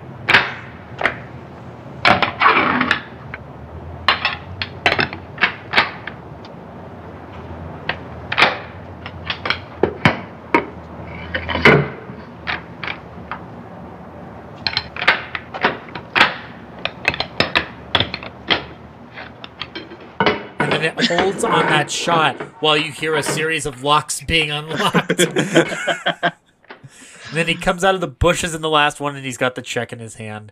And now they've got the money. They've got the money. And now we are set upon Max realizing the enormity of it, because they go through the percentages. And he goes like, how much percentage can you sell of a play? Max, you can only sell 100% of anything. And how much have we raised so far? 25,000%. 25,000. Give me that thing. And he grabs his blue blanket and he pushes it up against his cheek. And he goes, I need to see that money. He opens up the safe. He goes, "Hello, boys." only Zero Mostel can deliver that line. Apart from Nathan Lane. Like, those are the only two people that can, because it's that, "Hello, boys." You need a skeezy delivery like that, and those two are perfect at delivering it. But do you know what's weird? Like, the producer's musical softened a lot of the crasser, uglier parts of this movie. Yeah. Like, Nathan Lane doesn't play Bialystock as ugly as Zero does. Right. Like, there's a safety to Nathan Lane's version. Yeah, he's a Man little was bit. in Mouse Hunt, for God's sake. He's a little bit more. I would equate him to. He's a little bit more. Outwardly skeezy, to the point where it's like so silly it's cute. Cartoony. It's cartoony. Yes, that's a good. Yeah, thank you. Cartoony. Whereas Zero is Max Bialystock. Yes. Yes. And that doesn't take anything away from Lane. It's more just like that this film is demanding Zero inhabiting that character to a T. The musical wouldn't have worked if they had gone as skeezy. Yeah, no, because you need to lighten him up for what comes at the end, especially. Yeah. And because otherwise a song like Betrayed wouldn't work. Yeah. Like, you have to give Lane a little bit more love in his heart at the beginning. Whereas Zero learns love by the end. But Max is going to go out and get himself a toy, and we cut to Lee Meredith as Ula. Ula, dance, dance. Gudapute, which apparently Lee Meredith said that Gudapute was a greeting that was barely used in Sweden by the time that movie was made. So like it was like they were trying to figure out what language it actually was. Yeah. But Ula is a secretary that Max met at the public library. Do you know what I love about that actress? So if you watch the making of the producers, they interview her, and she does this thing that a lot of actors who have had like the one small part doing that. And to this day, people are coming up to me going, "Good day," and I'm like, no, they're not. I would hope they are. They might also be telling her lines from the Sunshine Boys, because she's the nurse in the sketch in the Sunshine Boys. That George Burns that works for George Burns's character Al in the sketch. And it's weird that like I don't know of many other Lee Meredith performances I've seen, but they've been in two very high profile comedies in my time of watching stuff. And she plays it very well. They tell Ula to go to work, and it's just her dancing. She's not wearing a bra. It's very much it's the chasing the secretary around the desk. Outdated motif is all get out, especially in a post-Weinstein world. But here it doesn't look like they do anything. Like it's just it literally is just Mostel barely touching the surface, but he is portrayed rightfully so as skeezy old man leering at a young woman. Which Mel Brooks is so good at. Yeah, Mel Brooks doesn't like deify that behavior. But Mel Brooks does that behavior in pretty much every role that, like, you think about him as the mayor in Blazing Saddles. You think about him as King Louis the 15th. That's actually very fair. Yeah, no, that's true. He always goes for the skis. But he never tries to like deify the person who's inhabiting that character. When he's the mayor's treated as a corrupt fuck. A corrupt, inept fuck. Yeah, I was going to say a corrupt idiot, yeah. Yeah, and King Louis is treated as a jackass. Like, I am the people. They are the people. I'm their sovereign. I love them. Pull! It's good to be the king. Yeah. He actively knows what button he's pushing. Yeah. And Leo tells him to go easy on the spending, and Max goes, "Never mind that. I've just made a deal that will secure to assure us the worst play ever. At 10 o'clock, we have an appointment with Roger Dubry. Is he good? I mean, is he bad? He's the worst. He stinks." And they go to Roger Dubry's apartment. Carmen Gia opens the door. Yes. "I am Carmen Gia, Monsieur Dubry's private secretary. Will you please remove your shoes? White, white, white is the color of our carpet." In the musical, they call him his common law assistant, so they updated it a little bit more to address gay marriage at that point. It's at this point we could talk a little bit about LGBTQ representation in Mel Brooks films. We talked about it last time. He's not punching down, he's punching up. He's punching up, but I would say, like, the punching up isn't as high as other areas in Mel Brooks films, which, I mean, very much of its time, it was very forward for its time. Yeah, I want to elaborate on that, but keep going, sorry. But I would say these are the parts of Mel Brooks that has aged very, very badly. Yeah, there's like a rendered uncomfortableness that exists whenever there's a like LGBTQIA character that appears. Right. To be or not to be. That's the only movie where it's that the character is treated as a real human. Yeah. And I think Mel knew he had to do it they had to do it that way because of the subject that was being handled, and this would be the first World War II film to address homosexuality and its persecution in Nazi Germany. Here, this is the thing that I actually, being a student of Hitchcock, pays off with this, because Hitchcock was known for incorporating homosexual characters or homoerotic context, and it's most exemplified to my mind in Rope, where you have the two boys who kill their fellow student and put him in the trunk. They're supposedly lovers, as accorded by Arthur Lawrence, the man who wrote the script, and it's way more explicit in the original play. Yeah, and they had to hide it for Hollywood reasons because they would refer to it as it. You couldn't talk about it.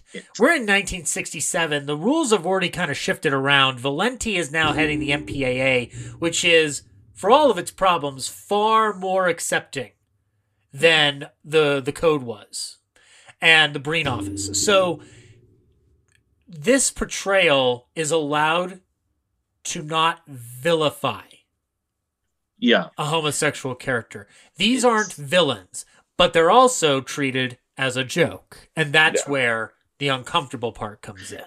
Yeah, they're not allowed. They're caricatures. Yes, and which at the time is revolutionary because they wouldn't have even allowed to be fully caricatured and out at that point. Right.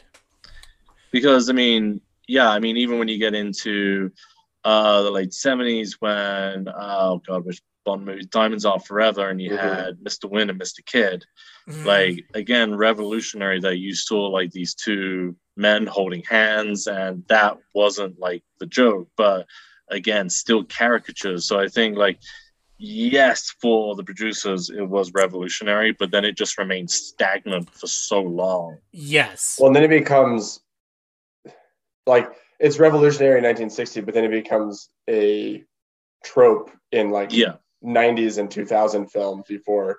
Oh, I mean, the gay panic of the 90s was just ridiculous. But the gay panic and the existence of how that community is portrayed in cinema exists because they saw it in 1960 and said, look, we can continue doing this and everybody's okay with it. Yeah. And I think that's where what Mel Brooks did for them, it's like 2 steps forward and 3 steps back. But I will say this, like comparing it to like the 90s, which is probably an unfair comparison, but the very redeeming thing about this scene is at no point are Bialystock and Bloom uncomfortable. No, they look very uncomfortable in that scene. Well, wait. Let's take it back. Max is comfortable with it. Yeah, Max Leo's not. Yeah, Leo, no, that's fair. That's fair. Light a cigarette. He likes you. Didn't I meet you on a summer cruise? I've never been on a summer cruise. Sorry for the pun. What pun? Shut up. He thinks he's witty. Shut up. He thinks he's funny. Now, for all the caricature that possesses, I love Carmen and Roger. I love them as characters. I love them in this and in the remake. They are so lovely as characters. They really, really do want to put on a good show. They do aspire to greatness. It's just their exuberance outweighs the negative energy that Max and Leo are putting out into the world with their scheme. Yeah. It's a nice contrast. That shot in the elevator, by the way, when they're going up and they're so close in. That's the actual size of the elevator. It's not cheated. And Wilder reported he's just like, that was uncomfortable as all hell. And they get Roger to he agrees with it. He's like, I read it, I devoured it, I loved it. It taught me a lot. I never realized that the Third Reich meant Germany. I mean, it's filled with historical goodies like that. But that whole third act has to go. They're losing the war. Excuse me. It's too downbeat. Wait a minute. I see a line of beautiful girls dressed as stormtroopers, leather boots, whips on the hips. SM, love it. 2, 3, kick turn, 2, kick turn. I love that the idea of Roger Debris as a character is that he's tired of dopey showgirls and gooey gowns. 2, 3, kick turn, turn, turn, kick turn. And then he does the reverse of it: kick turn, 1, 2, 3, kick turn. Like he has to change his mind to decide like what would be worth his time. And he has the great line, which is, this is a big decision and might affect the course of my entire life. I shall have to think about it. I'll do it. I'll do it. I love that line. I love that delivery. Hewitt and Gary Beach, they both do it very well. Hewitt does it really good, where he's going, I'll do it. And they get Roger Debris secured. They begin casting for Springtime for Hitler, and in one of the most audacious shots, you have a cut of a couple of Hitlers auditioning, and then you expand to a wide shot of a swath of Hitlers auditioning. All the singing Hitlers to the right, and all the dancing Hitlers to the left.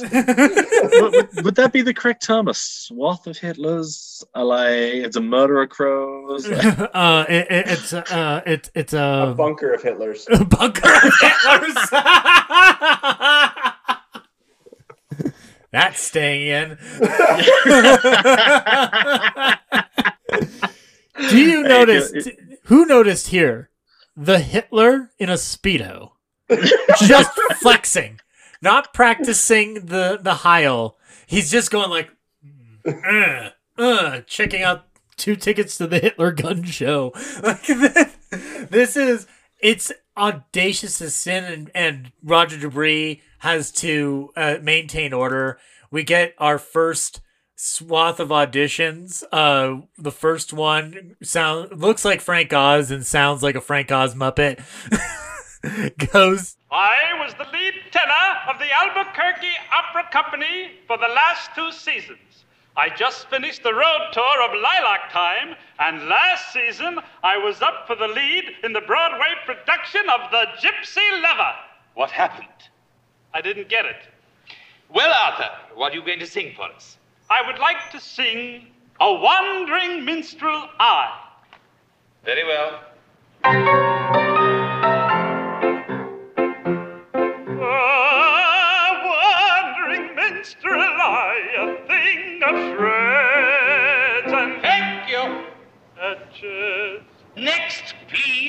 we get Jason Green, and he comes out in this full regalia, German heritage uniform from World War I. Well, Jason, and what have you been up to lately? For the last 16 years, I have been touring with the USO. Well, and what are you going to sing for us? Have you ever heard the German band? No. That is the name of the song I am going to sing. Oh. You will play it?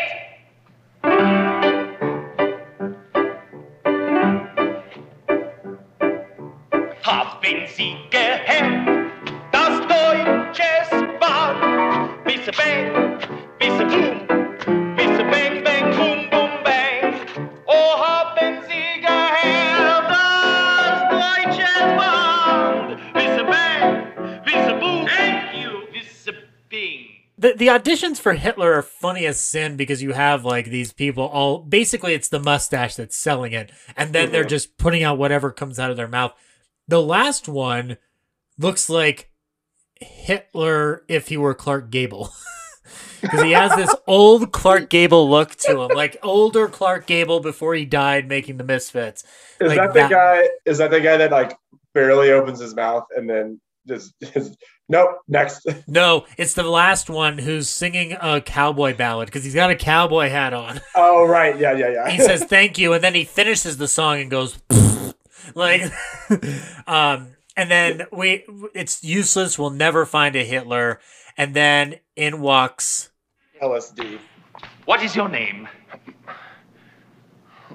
Name.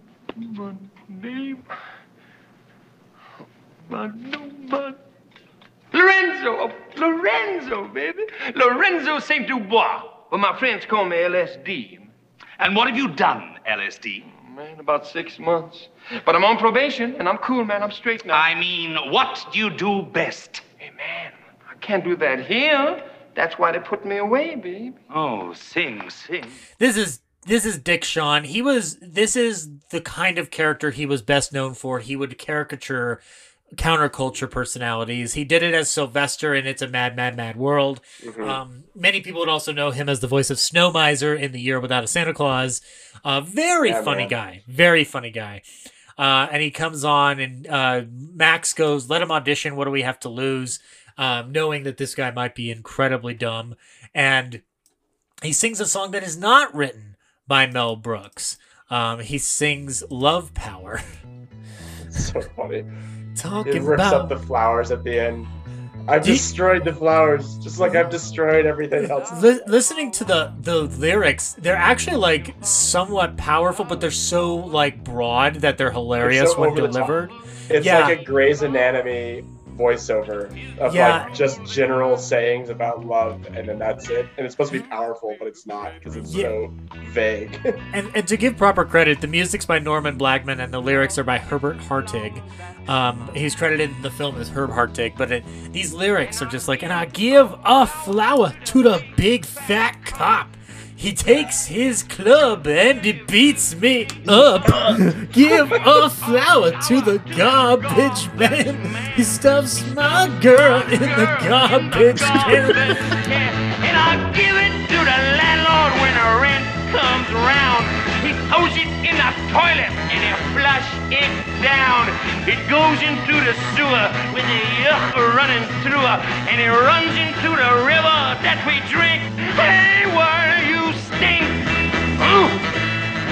Man, it's later than you think. But you got just one more chance. Come on, baby, while I dance.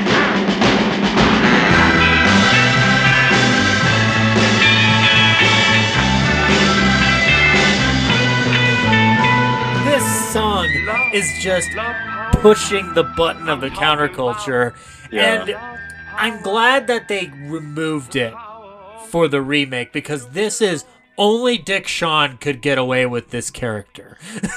And it doesn't make sense in 2000. Yeah, it does. Yeah, especially, yeah. Well, the other thing, just narratively, is like, it's lovely that Roger Dupree in the in the remake, like, you've got to have an ego in yourself. And I think this is a great theme of Mel Brooks' ego. You've got to have like such an ego of yourself to take this play, Springtime for Hitler, and be going, I can make this a hit. Yeah. And what makes it even better in the remake is like, only I can play Hitler.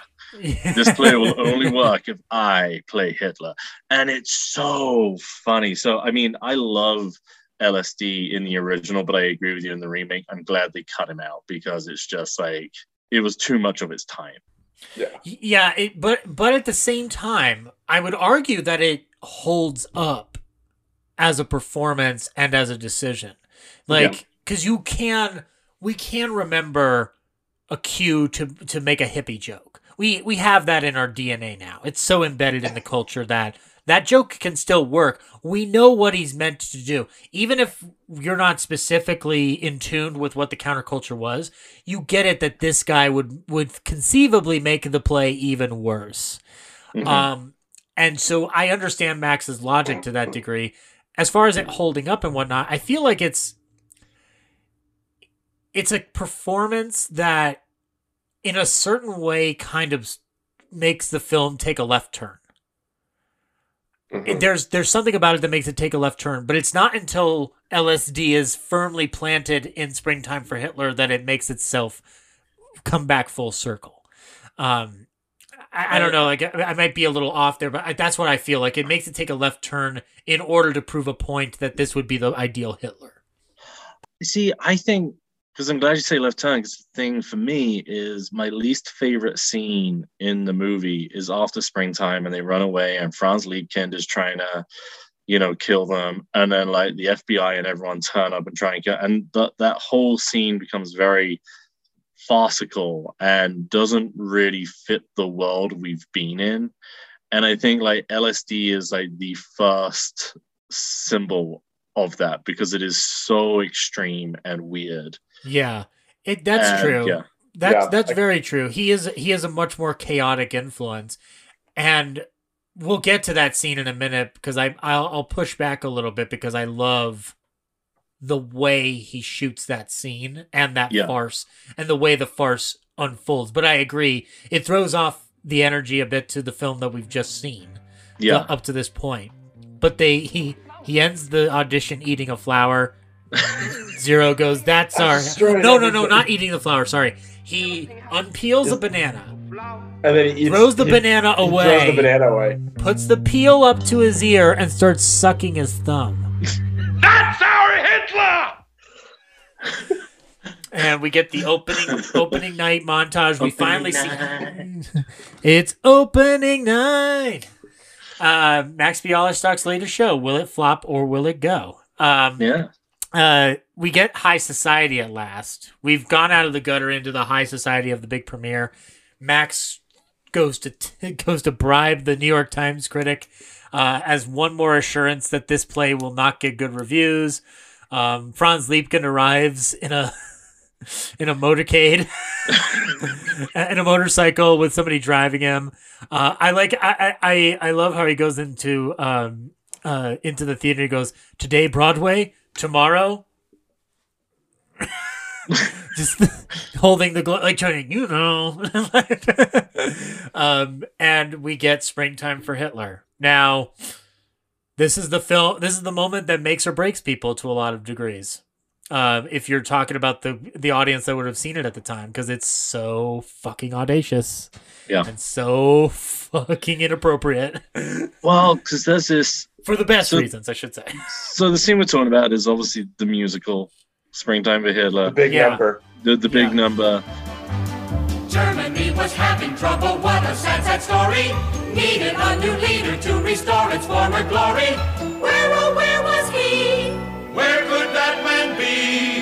We looked around and then we found the man for you and me. And now it's springtime for Hitler and Germany.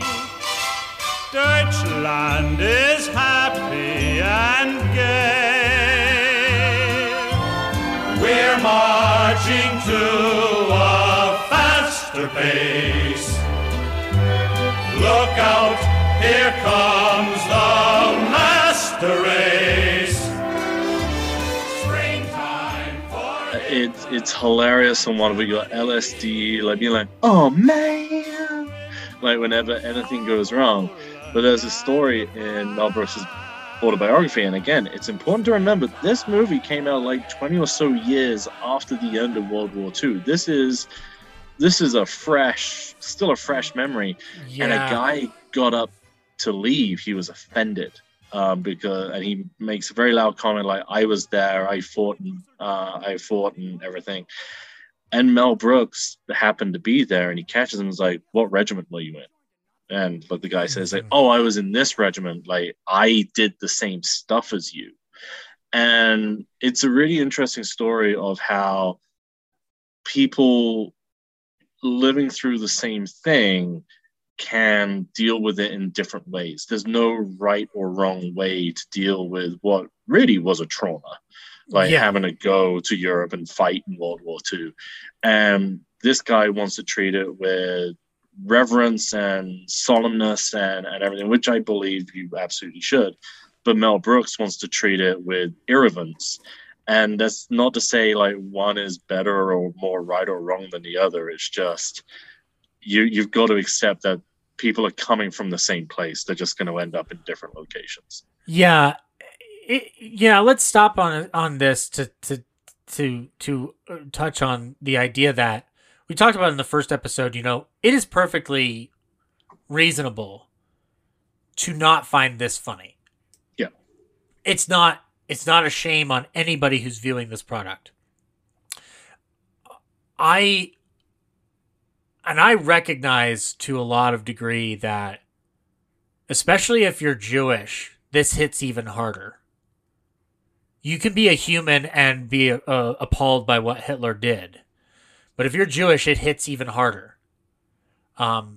There's a reason why Steven Spielberg stopped making the Nazis cartoonish villains in an Indiana Jones movie after making Schindler's List. Yeah. When you've been through an experience adapting that kind of material and being steeped in it, you can't help but connect culturally to the atrocities that Adolf Hitler committed and the ideals of the Nazi regime, which sadly blossomed back into our shores over the last 4 to 5, 6 years going onward. They're still fucking around. Mm-hmm. And I find Mel, the reason why I side with Mel has to do with the idea of this energy that this regime and this asshole gave out in life is that I'm not going to give you an ounce of my positive energy or any of my energy, period. You mean nothing to me. It's more of a emotional victory, mm-hmm. and not a philosophical or political victory. And I think that that's an important thing that Mel brings to the table, is that he's doing it as a victory of the heart. It's like, you don't matter. You're nothing. You're ridiculous with your stupid uniform and your stupid beliefs. Yeah. Your ideas are stupid. Everything that you've built up is stupid. Mm-hmm. Like, it's everything that you are as a totalitarian government is based on a farce and a less of a human being. Like, it's just, it's ridiculous. But then you can go the other way, because Chaplin did say after the full atrocities came to light, he wouldn't have made The Great Dictator. Right. Which arguably is one of the funniest takedowns of Hitler, like, ever. But Jack Oakey as the Mussolini equivalent is really fucking funny, the way he keeps slapping Hinkle's back. But he's I couldn't in good conscience made that movie, because then you're making light of such evil. So yeah, I mean, it goes down to that individual. And to the Spielberg thing, was it Scorsese was originally meant to direct Schindler's List, and he went, no, you need a Jewish filmmaker, so he gave it to Spielberg.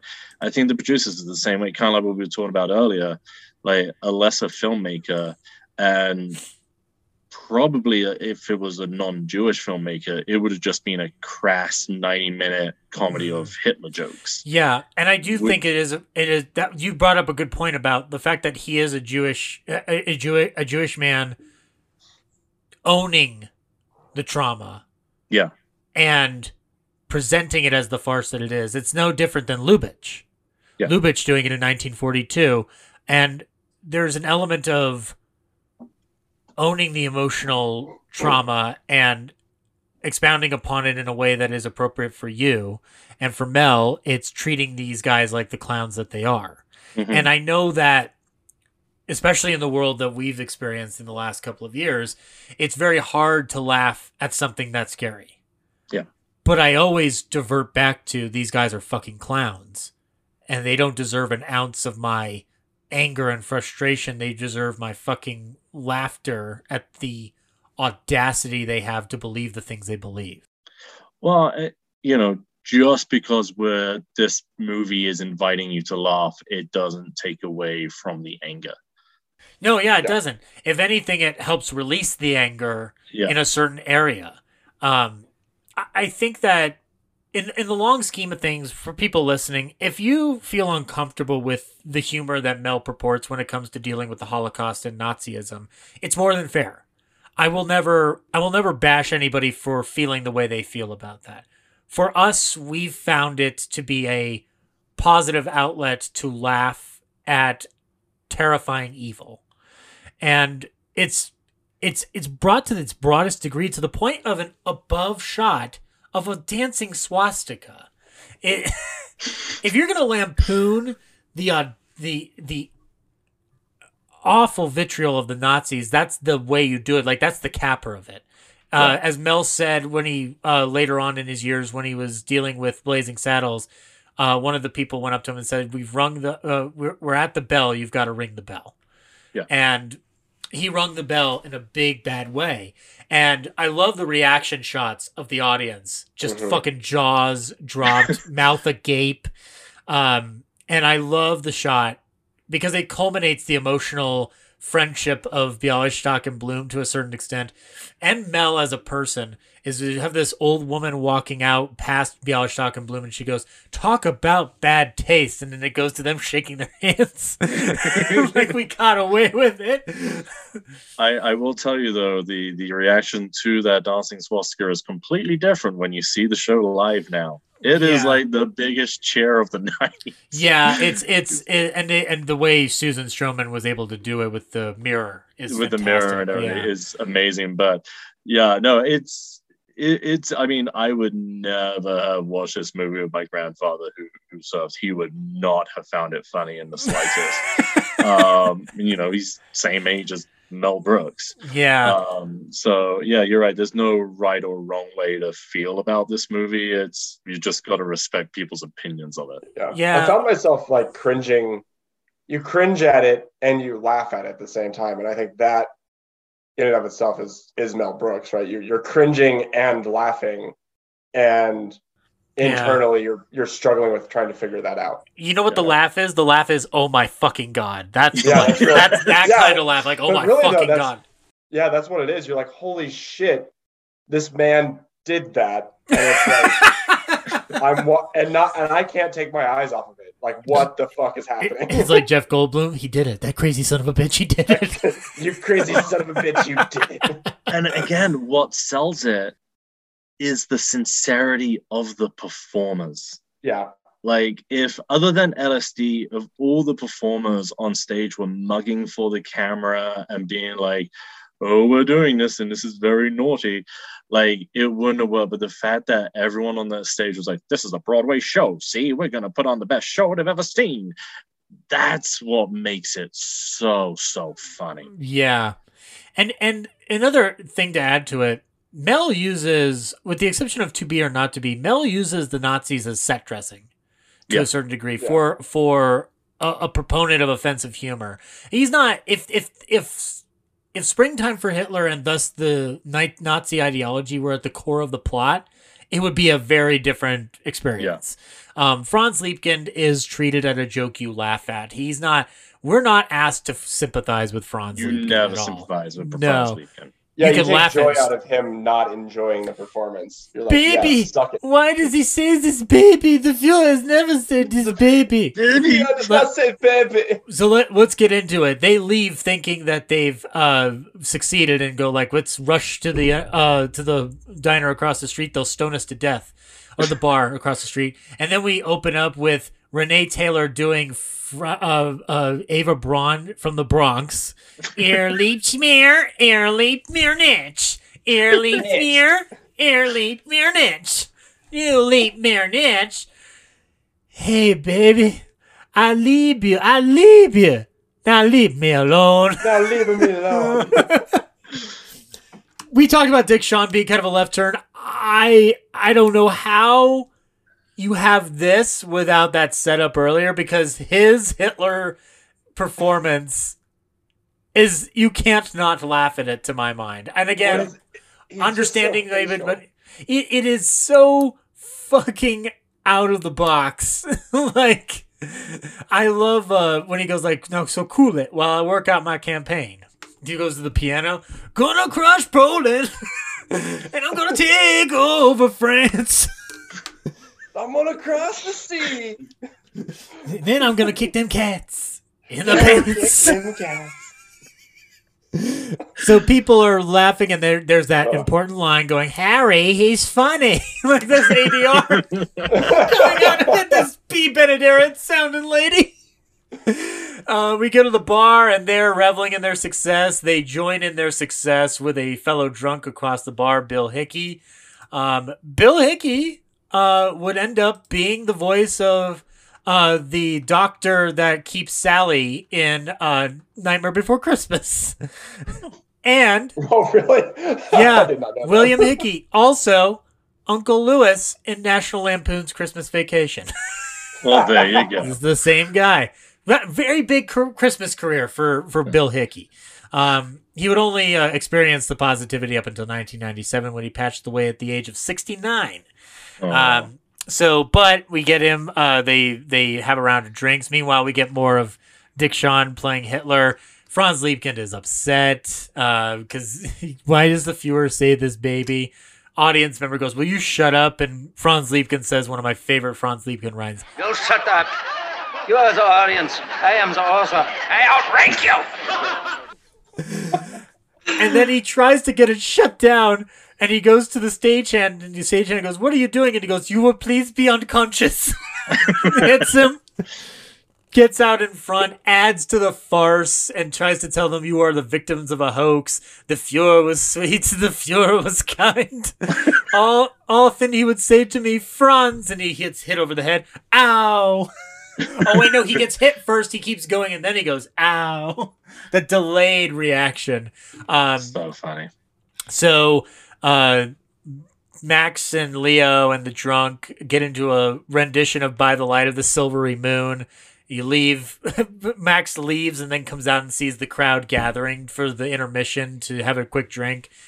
And they are shocked to hear that people are... This will run for years. This will run for years. Don't get excited. There's a lot of plays on this block. They can't necessarily be talking about Springtime for Hitler. Hey, would you ever believe you would ever love a play in your life called Springtime for Hitler?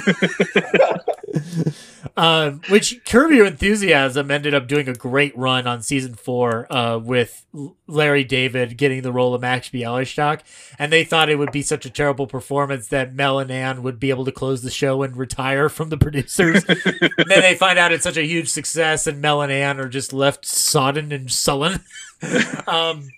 So we go back to the office. They're reveling in their victory, which is their defeat. Ula sees them at the door and goes, "We make love," and she unveils her in lingerie. We don't play. We don't make love. Go to work. She goes back to dancing.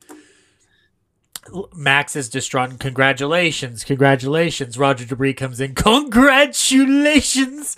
Have you seen it? It's a smash. It's a hit. It's the biggest one on Broadway. And then, unfortunately, Max says the line, "You lousy fruit, you ruined me." And that doesn't hold up at all. No. So let's talk about the farce element. next, Andrew, because this is where the farce comes in. This is where the farce comes. So, and I will say, Mel Brooks always does this. I think this is the weakest element of it, but it becomes very Keystone Cops. And, you know, all of a sudden you've got Leibkin coming in with his Luger trying to, like, shoot them, and you've got Ula, like, trying to toss them under the table. Then you get, like, the authorities busting in as well, even though, like, we've not seen anything about the authorities being tipped off to the fraud. So this scene just feels like a shit. I don't know how to end this. So I'm going to end it this way. It's they go funny. to try to blow up the theater too. Well, see, I think that the blowing up of the forgot about that. You're thinking about the play. Yeah, the right? play. Yes, I am thinking about the play. Thank you. Yeah, but the play runs in correspondence with that scene up into the reason that the cops come up is because they're hearing a disturbance, and that's when in the musical Roger Debris goes, "This crazy crowd is crackers," like he does the alliteration scene. But I feel like the farce in this, because it starts with Roger Debris leaving after that, you know, the way he escapes with murder, and then rape. It doesn't. It's a joke that's very iffy, but it compels the madness, because then we still see that Ula's dancing outside, and then Leo just realizes the jig is up. He's going to leave. And Max tries to calm him down and goes, "Give me those bucks!" And then they wrestle for them. And Leo just goes, "Fat! Give me those fat books! Fatty!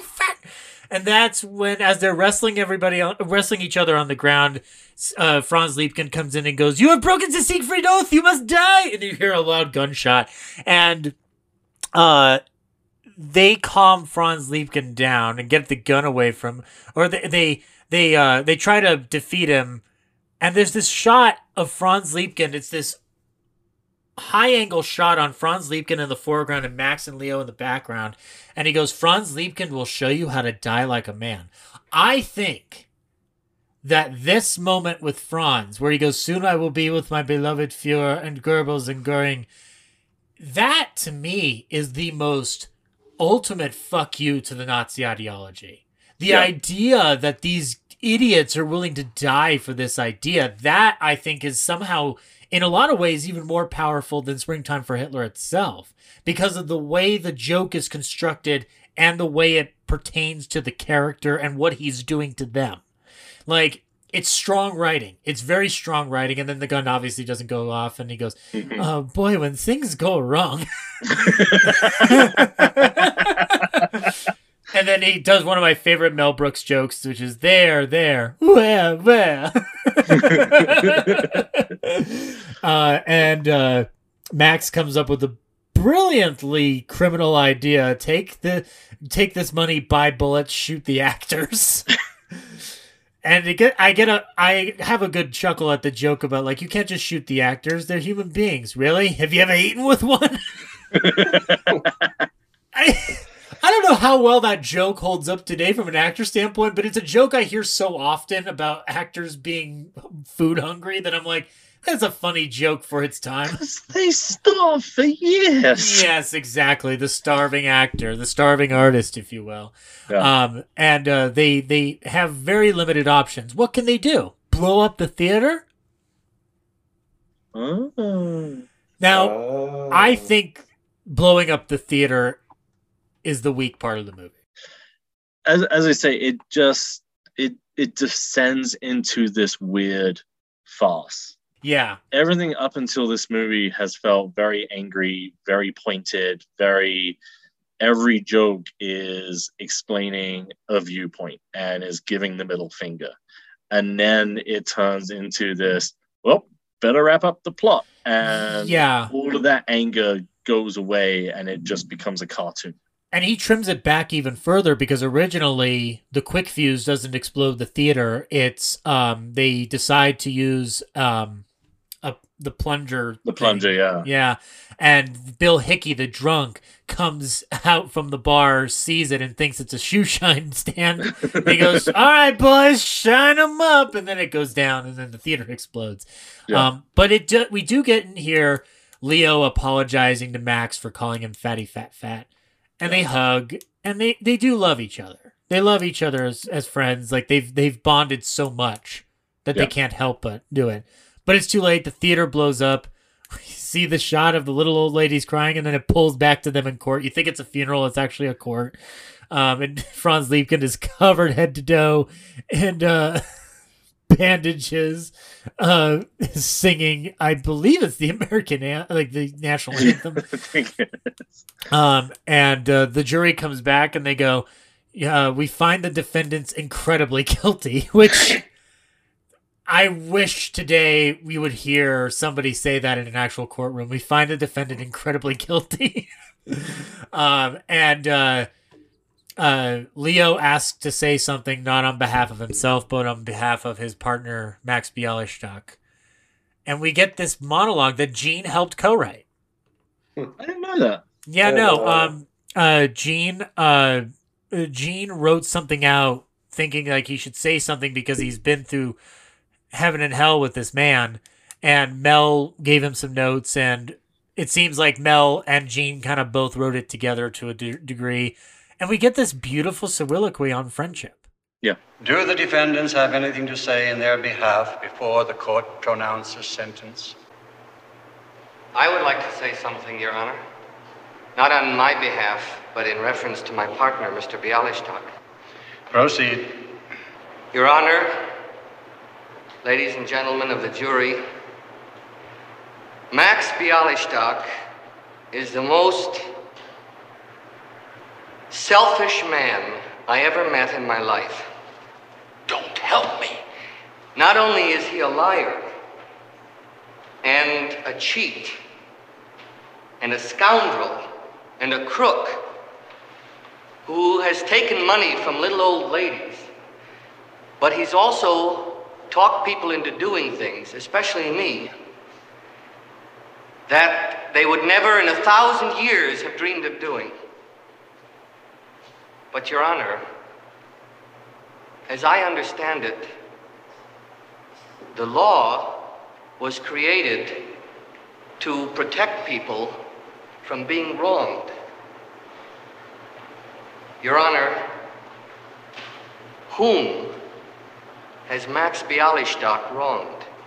I mean, whom has he really hurt? Not me. Not me. I was... This man... No one ever called me Leo before. I mean, I know it's not a big legal point, but even in kindergarten, they used to call me Bloom. I never sang a song before. I mean, with someone else. I never sang a song with someone else before. This man, this is a wonderful man. He made me what I am today. He did. And what of the dear ladies? What would their lives have been without Max Bialystock? Max Bialystock, who made them feel young and attractive and wanted again. That's all I have to say.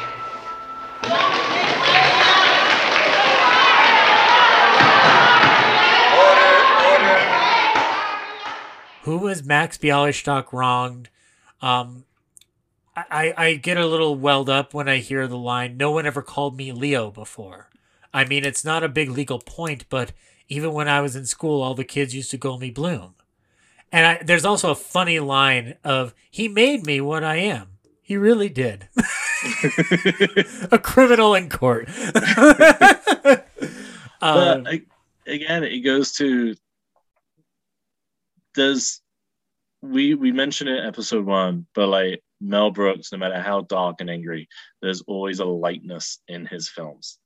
That's how he gets away with it. He refers to it as love of the fight between love and money. Yeah. Love and greed. So like you've got these two characters who they don't really learn their lesson, because in the next scene, they're in prison, putting on prisoners of love, and they're selling like 200% shares to the guards and the prisoners. So hey, the warden wants in on it. The warden wants in on it. But they don't even like learn their lesson that they shouldn't be doing. There's no redemption for them. No. Their growth is that they just realize they love one another. Yeah. But there is something to Max Bialystock, because he barely touches the production of the play Springtime for Hitler. But as he's gone along, he's rediscovered how much he loves putting on a show. Yeah. And when you see him leading those convicts in song with Sing It Out, Men, We Open in Leavenworth on Saturday night, he's kind of learned how to love what he did again. Yeah. It's not you're right. They don't learn their lesson. Like, they're still overselling the show. Yeah. And we get this wonderful pullback crane of Prisoners of Love, Blue Skies above. Can't keep our hearts in jail. And it extends into the end credits, where we get a curtain call for the actors, and Zero is just credited as Zero, which is nice. And we get a repeat of The Fountain, and that's the end, a Mel Brooks production. And now the film is finished.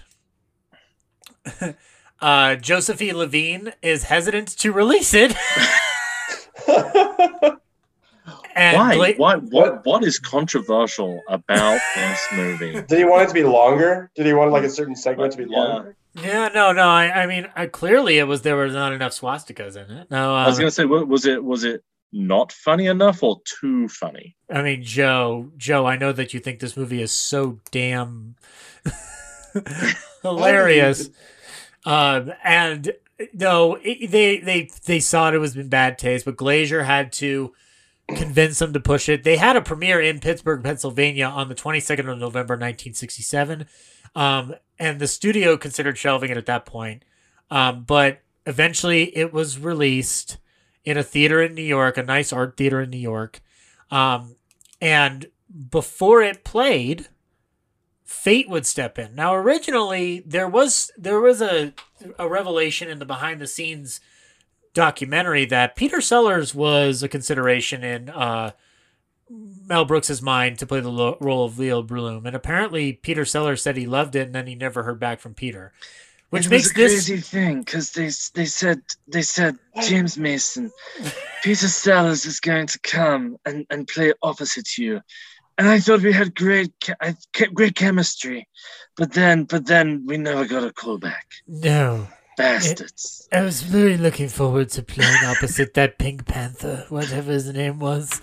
Yes, it was a good time. Inspector Close-Up? No, that's not it. Inspector Klumagan? No.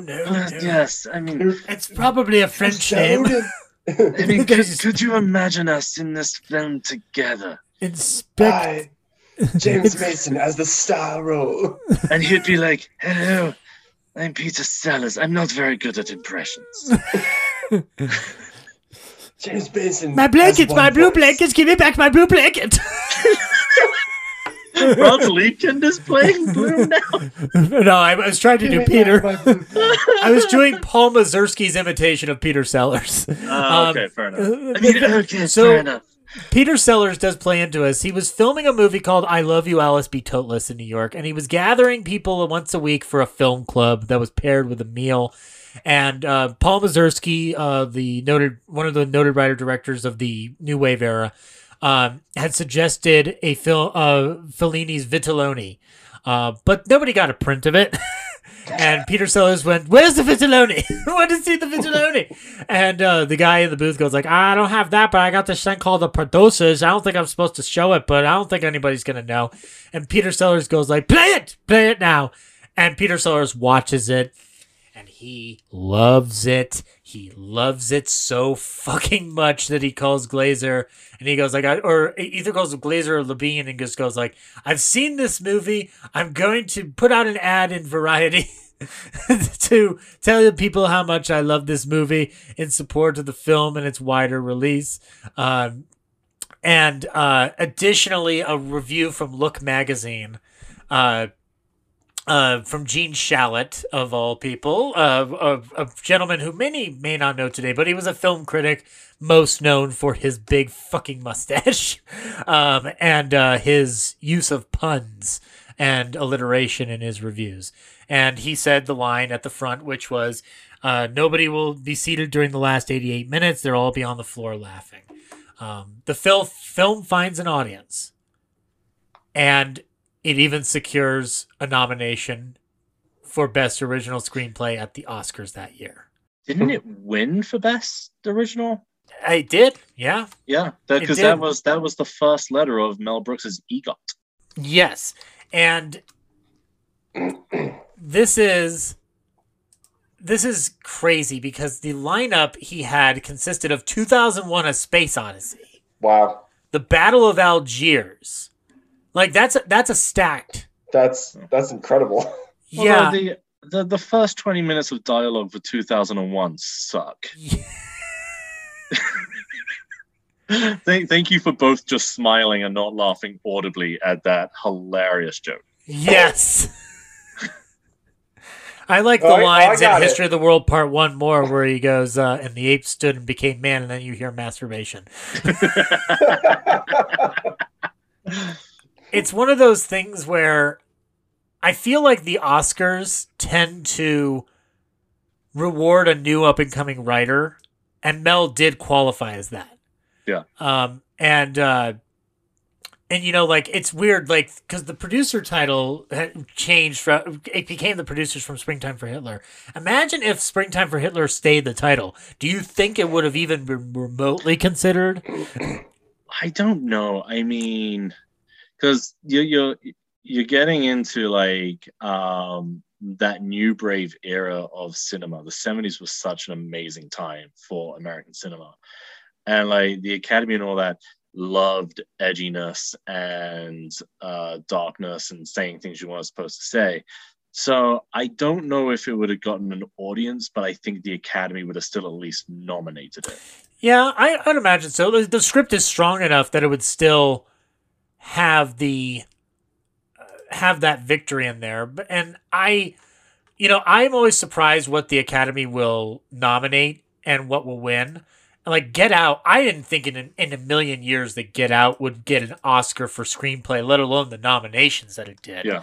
I think that that's a testament to, for all that the Academy has done stupidly, because we know what's happened recently. We're not going to talk about it because I'm not going to add fuel to a stupid fire. The Academy will honor things you wouldn't expect. Quentin Tarantino winning for Pulp Fiction. Out of the stacked lineup there, that's still a major victory. Mm-hmm. For a film that we talk about it now as like, well, that should have won Best Picture. It's like, no, it probably would never have won Best Picture. Like, it's too hard to sell for people. And I think that, I don't know, I'm trying to think of like, the only other way it could have had very little impact is if this film had never gotten a release, like, and it was just like you wouldn't get the, like, it would have been just tossed away. But that exposure, that statement from Peter Sellers, that does a lot to boost the film's notoriety, and that looks good on the campaign trail. Yeah, you know what I'm saying. So like, Peter Sellers was such a big name back then. Yeah. He could make you listen, which I think is the big takeaway from that, is that he could make you listen to him. And yeah, I don't know. Like it seems like a miracle. To be honest, it seems like a miracle. And it also, in a sense, puts Mel in a box. Yeah. And in some ways, that is seen as kind of like a big cross to bear for Mel. And we'll talk about it more as we go along in this series. But I do think that that's like something to keep in mind, is that this is one of the funniest movies ever made. There's no way you're ever going to top it. Now, I was going to say, because that does show up in his second film. Yes. Like the reaction to his second film is exactly what you're saying. Because, and this is why he had to go on and create Brooks films, so he could release The Elephant Man and The Fly and all these other wonderful films. because you see the name Mel Brooks, you're not going to that movie for drama or pathos or, you know, those kind of things. You're going to laugh. Right. And it made such an impression on Sellers. He said this. I need to read the quote because it's too good. Last night I saw the ultimate film, The Producers, or as it was originally titled, Springtime for Hitler. Brilliantly written and directed by Mel Brooks, it is the essence of all great comedy combined into a single motion picture. Without any doubt, Mel Brooks displays true genius in weaving together tragedy, comedy, tragedy, pity, fear, hysteria, schizophrenia, inspired madness, and a largesse of lunacy with sheer magic. The casting was perfect. Those of us who have seen this film and understand it have experienced a phenomenon which occurs only once in a lifespan. And I agree. It just only happens once in a lifetime. And I think that that's the praise that gets an audience to go and gets that exposure to an academy. And let's face it, they tried for other Oscars apart from this. I told you guys in our talks that I would find some awards propaganda or some stuff from Variety. And I found an interesting one here that I'm going to share with you all right now. And I'll post a picture of it on our Instagram page. This is an FYC ad for Springtime for Hitler. It's respectfully submitted for your consideration.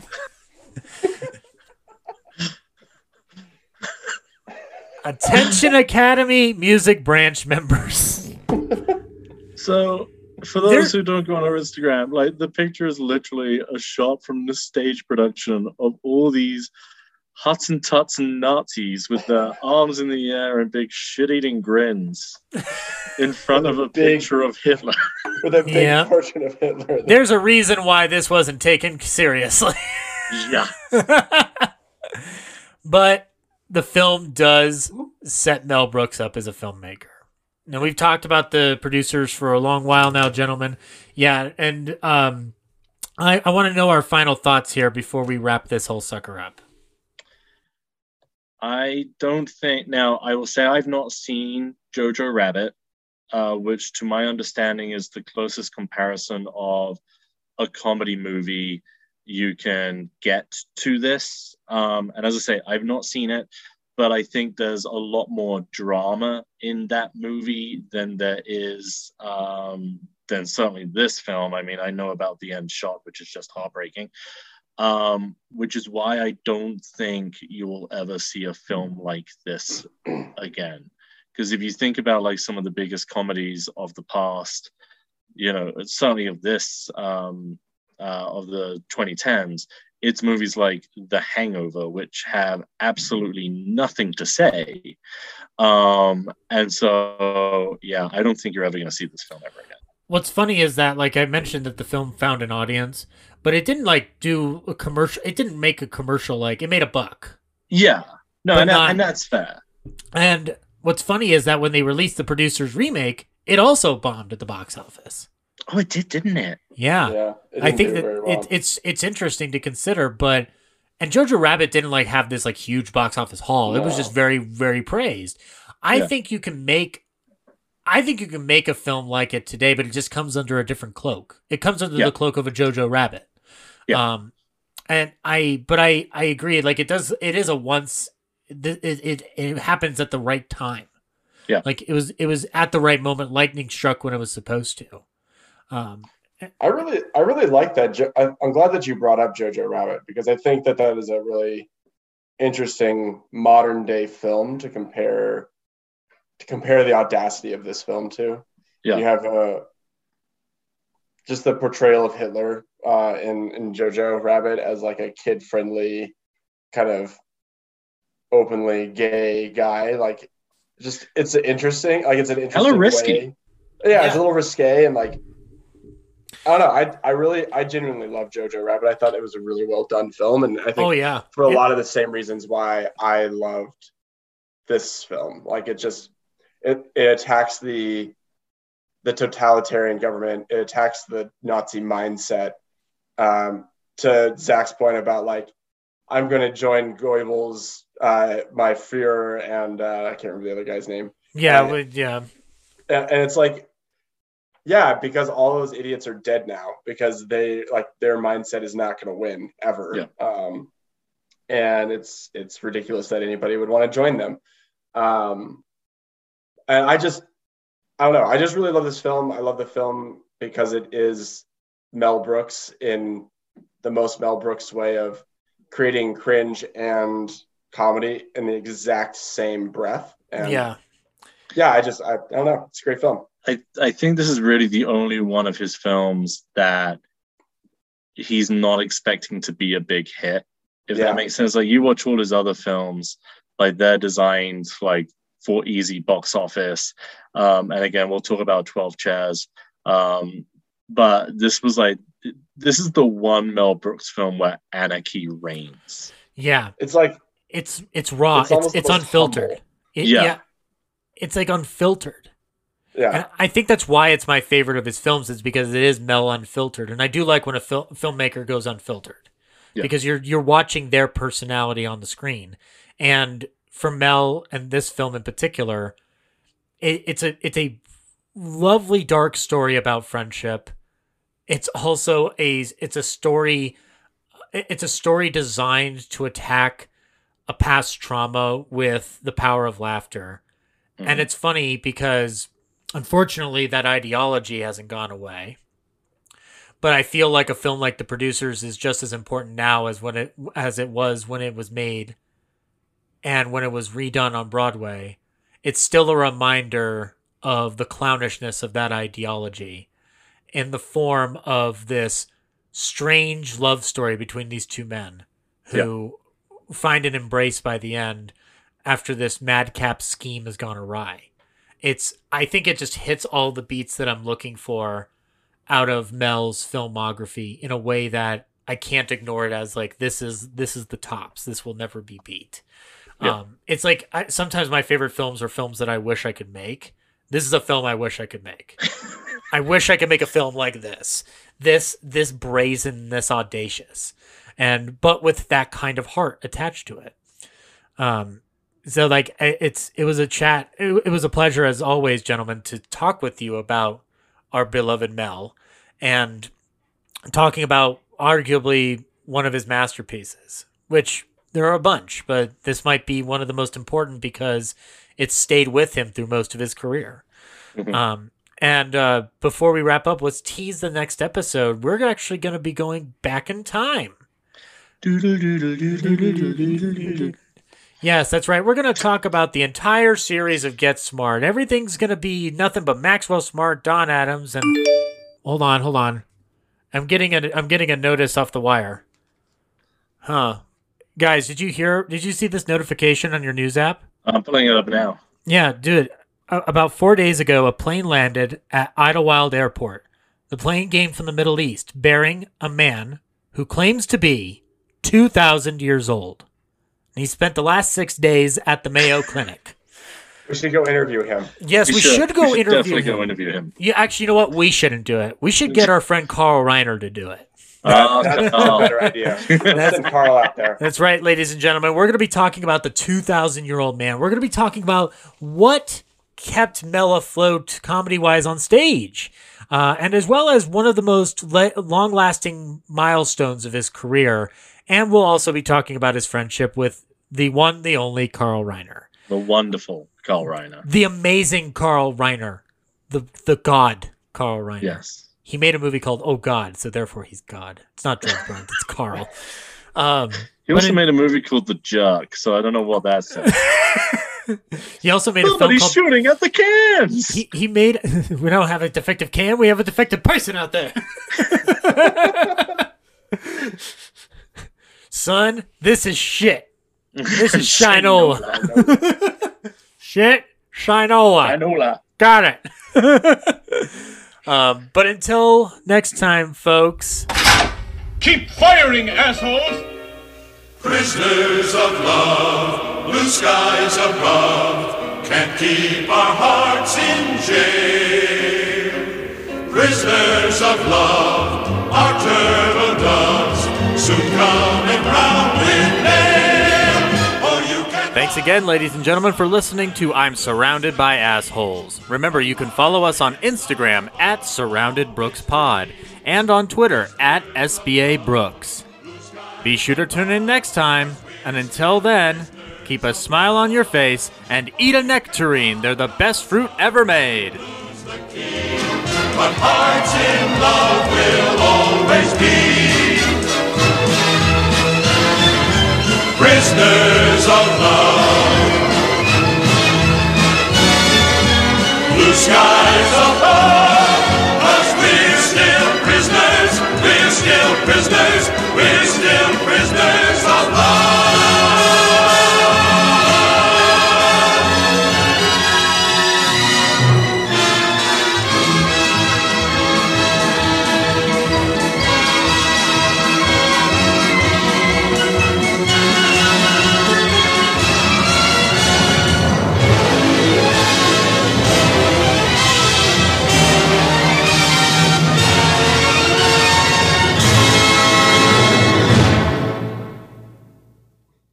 Thank you, everyone. Thank you, Goodbye everyone. from me, James Smith.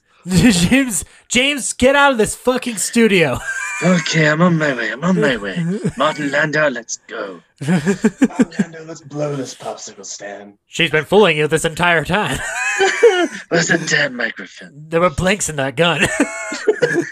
All right. Good night, folks. Cheers.